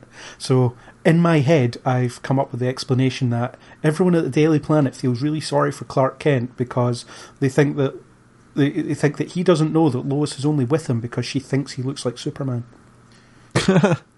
Very nice. I like that angle. Yeah, it's just like, poor Clark. He has no idea that Lois doesn't really like him. She's like, he just looks a little bit like that other guy, and she's all fixated on him. It's just a thought. I don't know. Again, a bit of headcanon, a bit of nitpicking. Why not?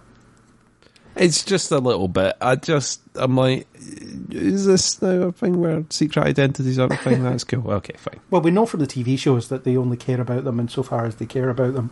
And how many episodes of The Flash does Barry Allen just unmask in front of whoever?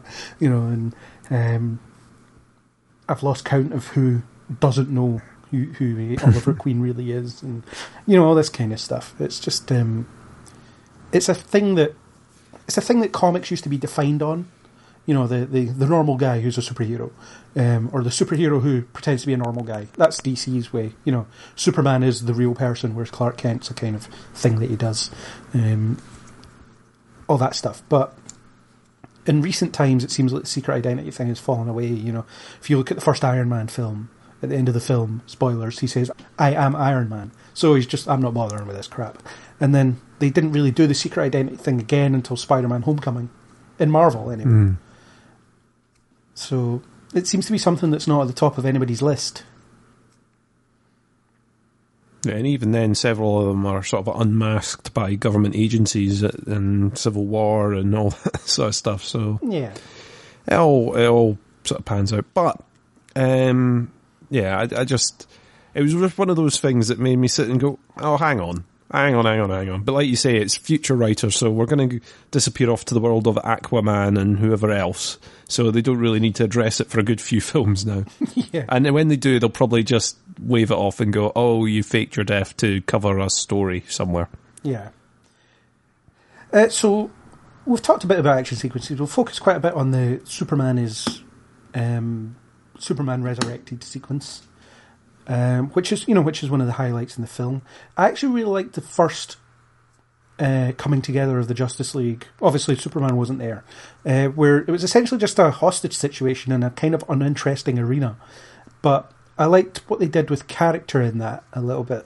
You know, the bit where Barry freaks out because he's never been in a fight before and he doesn't know what to do with himself, and then Batman says to him, "Save one person, and then you'll know what to do after that." And so he saves one person and he's like, oh, that's cool. And then he goes and runs in and saves more people. And then eventually he gets to the point where he's like, maybe I can't actually fight here, but I can help the people who are fighting. When he pushes the sword back at Diana and so on. I think you've described it quite well. I mean, I like the fact that the Flash in this is a little bit clumsy and untrained because he trips at one point. Yeah. He trips, he falls, he slips. He's sort of a bit of a klutz when it comes to the things, and I like that because it is a film with a few very powerful characters, and if you had a fully powered, fully competent Flash in the mix as well, it becomes very difficult to come up with a good threat. And if he's going to show for that, why that keeps happening.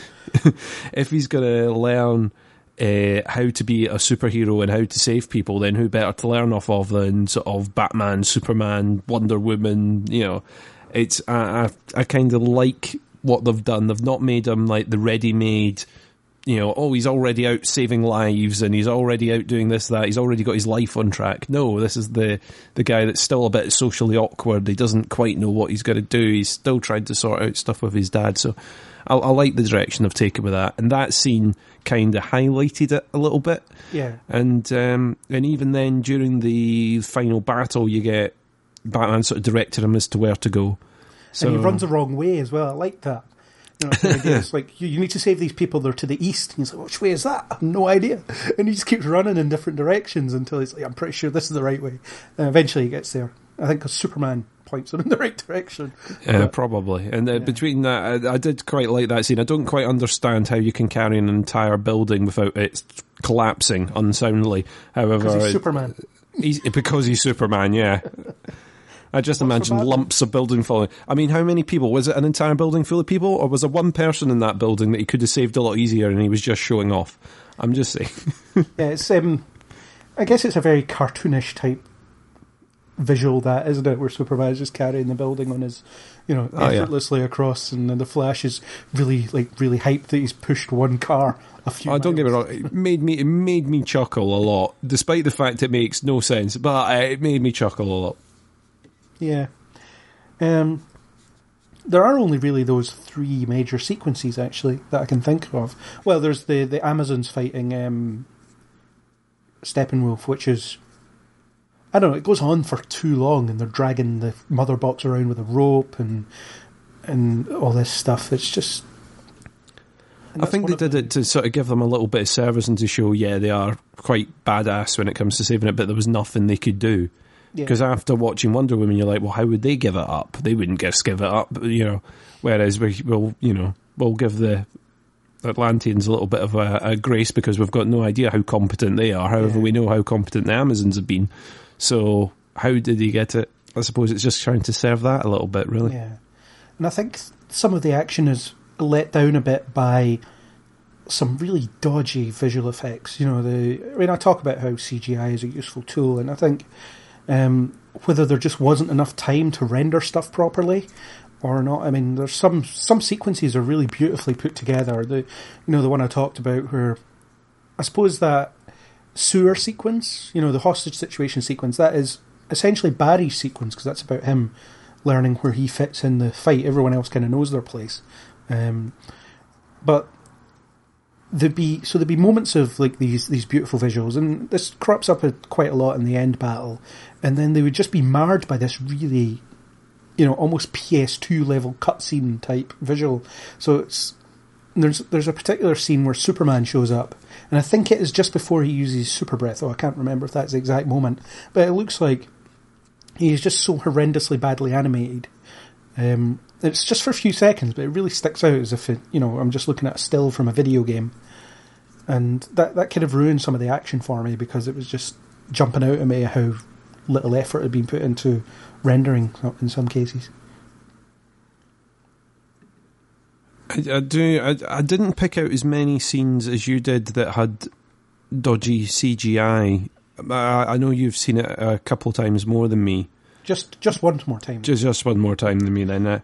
But there were odd bits where I was like, the Superman scene is one that I was thinking of. It's like, you sort of think, well, that's a bit blocky and a bit, especially when you're so used now to the CGI being amazing in these films, that they really do get it right. Even in other DC films as well, you can't knock a lot of the CGI as much as the plot and what they're doing with it may not be great. The actual CGI itself is pretty good, whereas this seemed to have some bits. But whether it's because they've not been given the same amount of time to process and to do it correctly, if they've been working on a particular shot and then they've been told, oh no, hang on, all those shots that you've been working on, they're all now gone. You've got to focus on this completely new thing that is not what we planned for at all. And they'll go, oh, hang on, all right, we've got to do this, all right, we'll have to draw bits that we've already caught for other films, or, bits we shot that we weren't planning to use, or, we'll rejig it, and that will throw them off. Yeah, forgiven slightly for the kind of issues that cropped up during the production, fair enough, but at the same time, this film cost something like $300 million. So there's kind of no excuse for a film to look as bad as it does in some cases when it costs that much. It's just, it doesn't seem to add up for me. We've kind of covered the links to the wider universe because we talked about the previous films. Obviously, earlier in the discussion we chatted about the previous entries in this franchise, but the post-credit scene seems to hint at something that they might do, although judging by how quickly everything changes in this filmmaking opus that they're trying to put together, it might not. It's like an X-Men post-credit scene where it's meaningless because they never come back to it. But the idea of Lex Luthor recruiting his own Injustice League, what do we think of that? I mean, I really like seeing Deathstroke, and obviously, as an Arrow fan, I think we've got the definitive live-action Deathstroke on there. I think, but that's, again, another podcast. I have almost no opinion on this version. I think his costume looks cool, but he only has like one line or something like that. But I think the idea that Lex Luthor might be doing that thing that you said they should have done in this one, Chris, is the idea that he's going to recruit some evenly matched people to the rest of the Justice League. Yeah, I mean, it seems that that's what he's going to do. He's going to twirl his metaphorical moustache and come up with something. Moustache. Yeah, it does. I don't know. I kind of have the feeling that as soon as they find out, oh, did you hear? Lex Luthor's broken out of prison. Instantly you would have Batman, Cyborg, Superman, and everyone going, well, where is he? There he is. Let's get him. We've got him. Done. Roll credits. It just... Cyborg just hacks into every computer on the planet and then turns on the webcam and sees him immediately. Yeah, it was like he was able to sort of infiltrate Bruce's network pretty quickly, and he's able to sort of hijack an alien spacecraft that he's never been near before, before, so I imagine he'd be able to find however Lex is hiding his trail pretty quick. So I don't know why they would go, oh, he's escaped from prison, we'll give him a few months to come up with something, and then we'll get, to make it a slightly more fair fight. But you've got to let them have their narrative things and their little excuses. I'm being very nitpicky by saying that. But, I do think, like you say, we've got to take these post-credit things now with a pinch of salt, because they keep changing what they're planning for a bit. I don't imagine Lex is going to be the main villain in the Aquaman movie, so we're probably not going to be returning there for a little bit. You'll get a post-credit scene in Aquaman where Lex recruits whatever the villain is in Aquaman to his cause. Possibly, you never know. It's going to be the evil Nick Fury scenes. It's going to be like that. I don't know if... I always have the feeling that they sort of hint at Deathstroke or whatever to get people excited about the next film. And the post-credits things always seem to be like, oh, don't worry, if you were disappointed in this one, we've hinted at something better maybe round the corner. You've waited until the very end of credits where the Foley artists have all been given their due. It is now time... It is now time for us to hint that there may be, if you did not like this and you're now disappointed, here's something for you. It's someone in an awesome looking costume. Off you go, yeah. I wonder if the only thing they can really do with some of those things, though, is lead up to individual heroes' solo films. Because it seems like if they do create a Legion of Injustice to go against the Justice League, there's a big danger that it's just going to become Day at the Office style films. Because much as I did get something out of Ultron, it was still very much, and the Avengers show you what they did on Thursday. And I think there's a big danger with some of these post-credit scenes building up to just that. It's just, oh, we need to involve these characters in something, so let's just show you what they normally do. But it's a bit weird given how they're all pointed towards the stars for some kind of cosmic battle, but then someone decides that they've got a funky new weapon to use out on some small country in South America, and we can't really solve this cosmic problem for another couple of days, so it's just something to do, really, isn't it, battling Deathstroke? So might as well. But how on earth can they play on that level to make their plots anything but silly? What on earth is Lex Luthor going to do other than just piss people off from now on? It's a good question. On one level, though, it might be good to have an Earth-based threat for the next Justice League movie, if they ever make one, rather than go straight to the more cosmic stuff. So somewhere in between this and Darkseid, you've got Lex Luthor's band of villains. What they'll be up to, no idea. But, I imagine he'll recruit Deathstroke, who will be a match for Batman. He'll recruit whoever Aquaman's villain's going to be. He'll recruit Reverse Flash, maybe, although why the hell would Reverse Flash work with him? For Superman, I don't know, Dwayne Johnson's Black Adam character can probably take him on.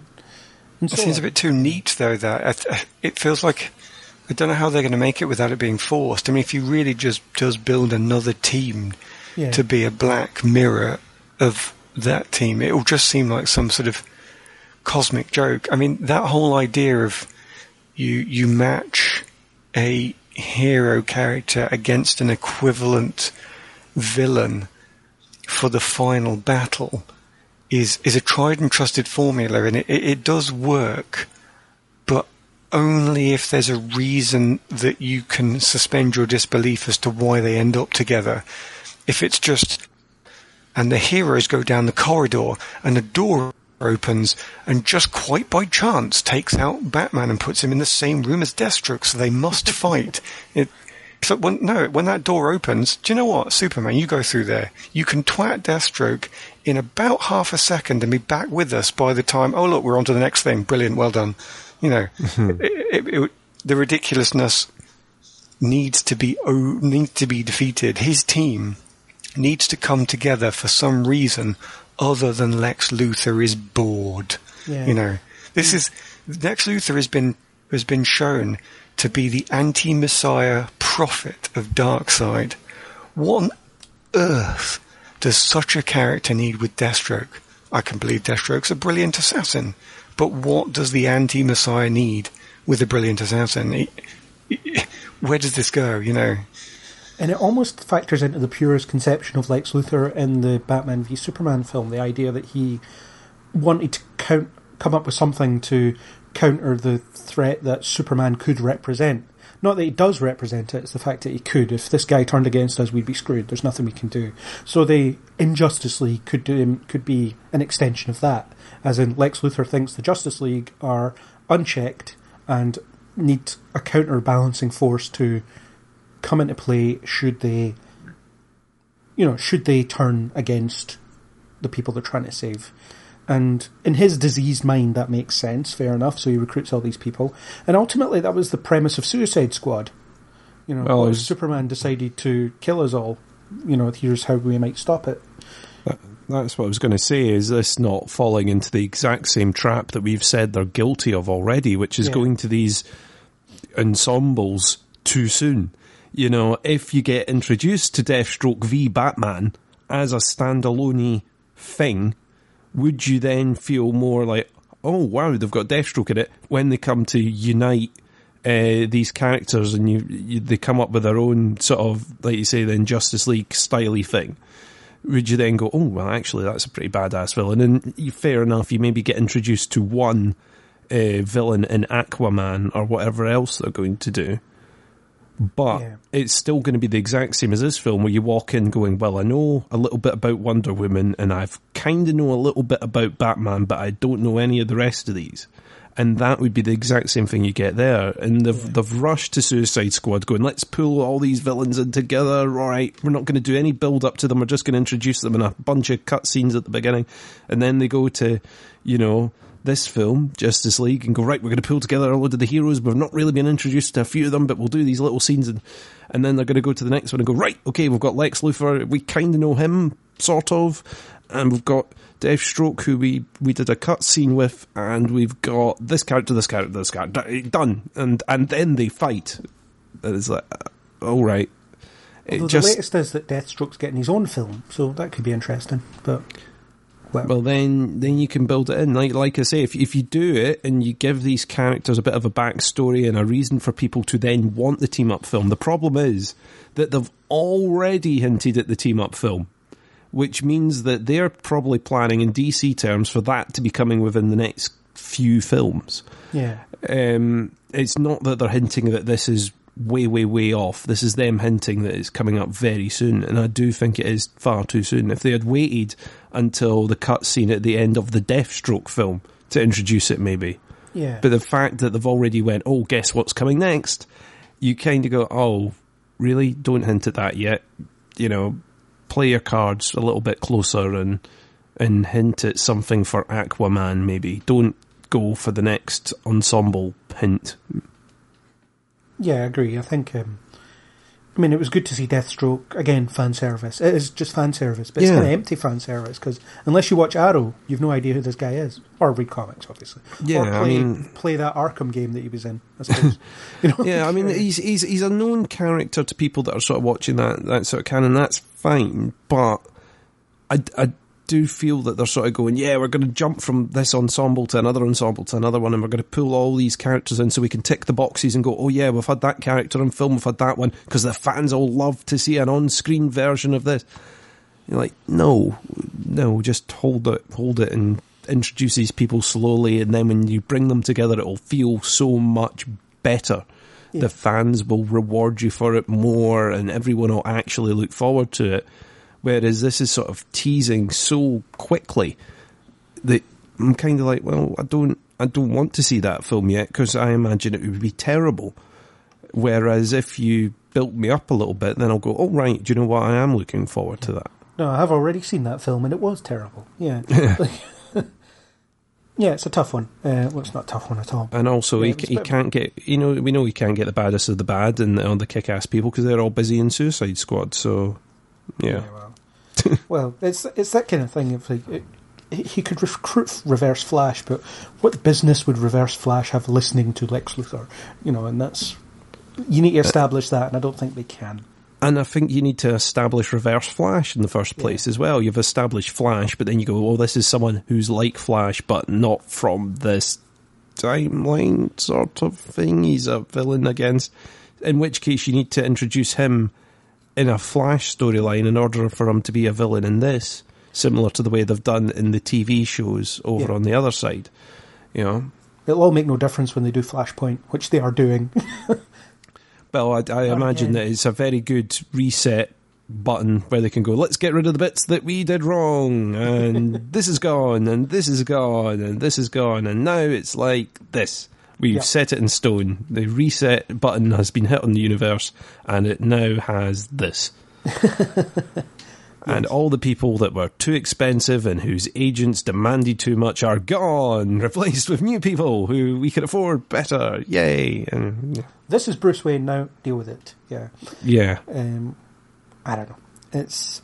Yeah, we'll just have to see what happens in the future. And I think... I think my guess is as good as whatever DC will do next. I think that's how ill thought out some of this stuff is, which is unfortunate. They haven't done the Marvel thing of building it and earning it and slowly building towards something that they know they're building towards. I mean, Infinity War is something they've been building towards since the Avengers, and we're getting that next year. Whether it's any good or not is up for us to decide. But the fact is, they've taken us on that journey from earning our trust and earning the money that they make by making good films, and DC haven't necessarily done that quite yet. Yeah, I kind of feel sorry for DC because they had a head start on Marvel, a massive head start on Marvel in regards to sort of getting film franchises and everything on the way. Yeah, Warner Brothers owns all the characters. It's a shame. So, I think we've torn this apart enough, and we should come to some sort of conclusion. So, time for wrap-up thoughts. Aaron, do you have any final thoughts on this film and what you want to see next, and where you're sitting within the whole DC bubble, I suppose? I think I want something that's not possible. So I'm not sure how I'm going to comment on where they're going next. I saw enough in Justice League that made me think that there are people out there who can really write and create this. Whereas this definitely is a flawed film with all the problems we've discussed. Nonetheless, there are good character moments, as we discussed, between Flash and Cyborg. The experienced Bruce Wayne trying to create a group by encouraging and advising Diana, by training and mentoring Barry Allen. That there's enough in there that I still actually did enjoy this film despite its obvious problems. I'd like to see more of the slightly darker plot lines still, though. I think even if just to differentiate from everything else that's out there at the moment, the Marvel films are great fun. The DC TV shows are mostly still trying to be great fun, and whereas I don't want to block that, obviously I really would like to see DC choose a direction for their films and make it different and make it unique and give us something that stops this genre becoming so samey that all of a sudden everybody just gets bored with it all at the same time. And that's a hell of a burden to put on one house that is struggling to define itself. But I do think if they could do that, if they can find their own niche, pick one style, really push it hard and differentiate it from the rest, then not only will they produce something that I'm actually really wanting to see, but it will be good for the whole industry and help it keep going before it collapses under the weight of a bunch of producers just trying to make the same thing over and over again and hope the audience doesn't notice long enough to give over the money in their wallets. So ultimately, I can't say this was the great film, but I can say that I came out of it still feeling better than I went in, and ultimately, I'm very happy with that. That was a very concise and detailed summary. Well done. Chris, do you have any last thoughts? After that very concise and well-placed summary, I feel that I should say absolutely diddly, because I've got nothing great to say to sum up. Just basically what I said at the beginning, I was really, really rooting for this film, and it disappointed me a little bit. I still watch these things because I'm a mug, and I keep going to them. But hopefully they take the good elements out of this, and they manage to build themselves something. I don't know if it's some studio execs needing to take their hands off and let the writers run properly with it, or, get decent, not showrunners, but decent producers and writers that know what they want to do, sit there in a boardroom and come up with a plan, and don't keep changing it every time someone does a podcast or does an article saying why their plan is pants. Because it seems that at the end of every film they have to take stock and they rebuild their entire universe from scratch again, and they replan it out. If you've got a vision, stick to it, come up with it, and don't listen to what we say. Yeah, fair enough. My final thought is, I liked this. I didn't love it, but I liked it a lot. I was entertained. There's parts of it I think are really strong. There's parts of it I think that are not so strong. I agree. I echo the sentiments that DC need to pick a lane and stay with it and let it go to its logical conclusion. Instead of being convinced that their ideas are bad, they should work harder to show why they are good. So let's define something by what it is rather than what it is not. So this film could have been a good showcase for why their darker outlook is equally as valid as Marvel's more popcorny, optimistic outlook. There's no reason that both sides of it aren't equally valid. It's just that DC so far have not been as succinct as being able to show it. So I think that I do completely agree that find a direction, go with it, and don't be afraid to experiment with things. But this was alright. It killed a couple of hours. It's always fun to see these characters in live action. They're doing a good job with most of them. And I'm kind of interested to see what they do next, what they come up with next, and where it all goes. So that's my final thought, I suppose. So on that note, I will thank my Justice League for coming from this corner of the globe to assist me in this conversation. So, thank you, Chris. You're welcome. And thank you, Aaron. You're also welcome. Good. Now, let's go back to our respective film franchises and do what we do. That was our very long, comprehensive discussion of Justice League. Thanks to YouTubers 331 eRock and Nstens1117 for the supplied music. As always, if you like what you heard, then please click the subscribe button on iTunes, YouTube, or any major podcasting app. And join us on the next Kneel Before Pod.